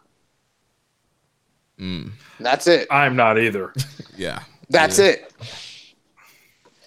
All right, well, let's close now with the recommended match of the week. So last week, my pick was Tanahashi versus Prince Devitt from Dominion 2013. And boy, what a pick that was. Yeah, I watched this earlier today. I had watched it in the past, and while I was watching it, it was literally, I was in shock because, Jeremy, you've never, and neither have I, or anyone else on the show, none of us have ever recommended something that was so appropriate for the time. The parallels between freaking Prince Devitt versus Tanahashi at Dominion. See, you thought you were picking it because you were like, it's juniors fighting heavyweights at Dominion. It's connected. But we didn't know last week when you made that recommendation that Evil was going to be the leader of the Bullet Club. Imagine how crazy this sounds a week ago. Bro. Yeah, bro. This motherfucker Evil was gonna be the double champion. What? You would have had to be. Look, somebody would have to be restrained. Like, come on. The only funny thing I like about it is now I get to, like, in my mind, because he's done this shit, I'm gonna start calling Watanabe. I'm gonna dead name him. Yes, Watanabe. But bro, I was watching this shit, and okay, a few things. The match is great. It's a short, easy watch. It's probably like 16, 17 minutes. The total video on like New Japan World's like 21 minutes. But like, dude, the parallels between this match and what just occurred this weekend are so like shocking. It's kind of crazy. Like in this situation, Bullet Club has just formed. Devitt has literally just formed the group. And this is his first big step-up match on a major show, which happens to be Dominion, against a beloved figure who is also his former mentor and teammate in Hiroshi Tanahashi. Does this sound familiar to anything that we just saw? And then he comes to the ring accompanied by his new faction teammates. It's a match that's filled with cheating. And, you know, Devitt breaks out and makes himself basically the top heel in the company. Does this sound familiar at all? This literally was the blueprint for everything in the Bullet Club that like AJ and like Omega and Jay White would do. And this match is the blueprint of how to do it 100% right. Like the way that they integrated, even though it's filled with cheating, it's brilliant cheating. And like Jeremy, you and I, we reviewed the Super Junior finals for our project where he wrestled Alex Shelley just a few weeks before this, and that match was not so good. But this was like the opposite of this. They laid out every single like ref distraction, every single trip, every single bump like perfectly. The guys who were out there were actively adding to the match. And bro, they would pop up on the apron like it was like a whack-a-mole or something. And Tanahashi would move like lightning and knock them down. Rich, like you watched it? Yeah, I watched it. Oh my god! And then Tanahashi like selling properly, but then cutting off the heels and getting rid of the foes, and then like regaining control, and then Devitt being competent enough to sometimes regained the match on his own without the cheating. Go figure. What a concept. And then when he was about to win and it looks like he's done it on his own, he hasn't. Tanahashi bests him and is about to win the match. And at the pivotal moment, the Bullet Club people on the outside interfere, creating the opening where Devitt is able to put Tanahashi away. And it doesn't take a million ball shots and chair shots and guy getting choked with a mask on and you know, a ref bump. Like, it really just takes like one misstep and then, you know, the dangerous, you know, heel beats him. Like, this match was fantastic. You watch this and then you compare it to the Dominion main event this past week. And the only reason I'm comparing them is because they're so similar. It's kind of shocking. This match was awesome. I would have probably gone like 4.25, maybe. I don't know, Rich. I don't know where you were at. Yeah, I'd probably say the same. Tanahashi was in such phenomenal shape. Oh my God, this man was a god when he came to the ring. And it looks like they were in those old buildings that like Aldrich or Noah would run in the early 2000s or whatever. Like the building looked familiar, and like they don't even shoot New Japan like that anymore. Yeah, you know who else was in great shape was Fale. Yeah, he was. Oh my gosh, yeah, looked like a stud.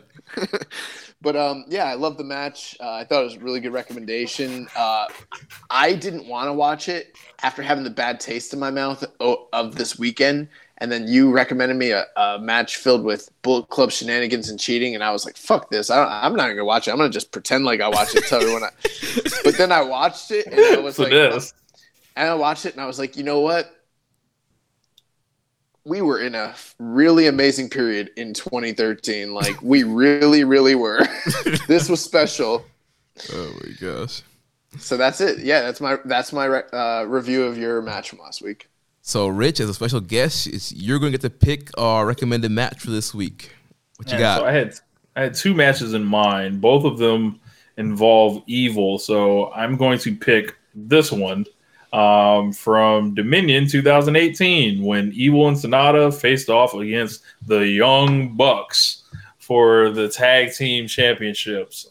I remember this being an excellent match, and from both sides, like, this was like the first time the Bucks stepped up to heavyweight competition.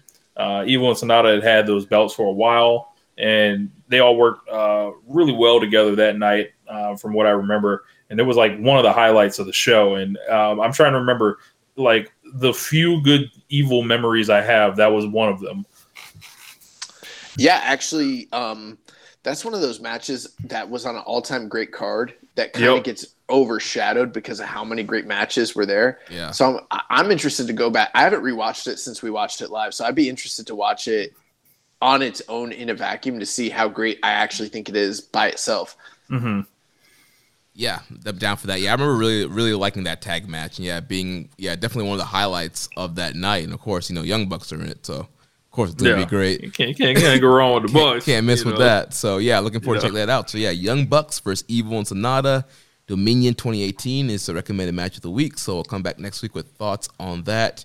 Rich, Jeremy, how long did the show go? Right now we're at 3 hours and 16 minutes. Okay. Stone cold. We're fine. Rich, before you go, give us plugs, anything you're working on. No. Oh yeah. Give us your plugs. Man. So I host One Nation Radio, as you guys heard on the intro song. If you want to check out where you drop on Sundays, I recently released a new, EP of music and song. It's called the 3-Pack, and you can find it on Spotify and all that. I've just actually produced a song for Isaiah Swerve Scott and Mike Montesi, and that one is, I believe, on Spotify as well. It's called 1017. It's the badge numbers of the officers that were responsible for George Floyd's murder. I have more music coming out with Swerve to come soon. But besides that, you can holler at me on Twitter at RichLadder32, or holler at us in the Discord page. Nice. Josh, you going to say something? You know what? for some reason I thought he still needed to do the recommended match of the week, and then I remembered he actually had done it, so it doesn't matter. Also, real quick before we go, I know the fans at home or the listeners at home won't be able to see it, but y'all want to see what Bushi looks like without a mask? Wow. Oh man, shit's weird, right? Yeah, put that in the Discord channel there. Yeah, definitely. Well, anyways, yeah, great episode, guys. Yeah, man, evil sucks. Oh man, yeah, this was nice little venting session for us. So yeah, man, I like the old New Japan. Yeah. So next week we will be back to review New Japan Road and give a preview for Sengoku Lord. If you enjoyed today's podcast, please consider making a donation by visiting socialsuplex.com/donate and clicking on the donate button under the Keeping It Strong Style logo. You can connect with us on social media. On Twitter, it shows at KI Strong Style. I'm at Jeremy L. Donovan. Follow us at Social Suplex. Rich is at RichLatta32. You can also follow his show at One Nation Radio. On Facebook, we're facebook.com/Social Suplex. And the Wrestling Squared Circle Facebook group, facebook.com/group/Wrestling Squared Circle. On Instagram, we're at Social Suplex. On Reddit, I'm the Pro Black Guy. Josh is Keeping It Strong Style. You can also follow us on our Discord channel, Social Suplex. You can find it on our Twitter account. You can also email me, jeremy@socialsuplex.com. Check out all the other shows that we have here on the Social Suplex Podcast Network. On Sundays, we have One Nation Radio, hosted by our guests, Rich Latta and James Boyd. On Wednesdays, we have Ricky and Clive, wrestling show from Scotland. Every other Wednesday, we have our podcast dedicated to independent wrestling, Grown Men Watch This Shit, hosted by Jeremy Tate and Chris Bryan.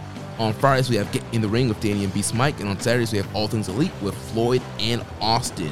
Don't forget to subscribe and leave a rating and review. And we will catch you next week on Keeping It Strong Style, the ace of podcasts. Takaki Watanabe, you can go to hell. Straight to hell.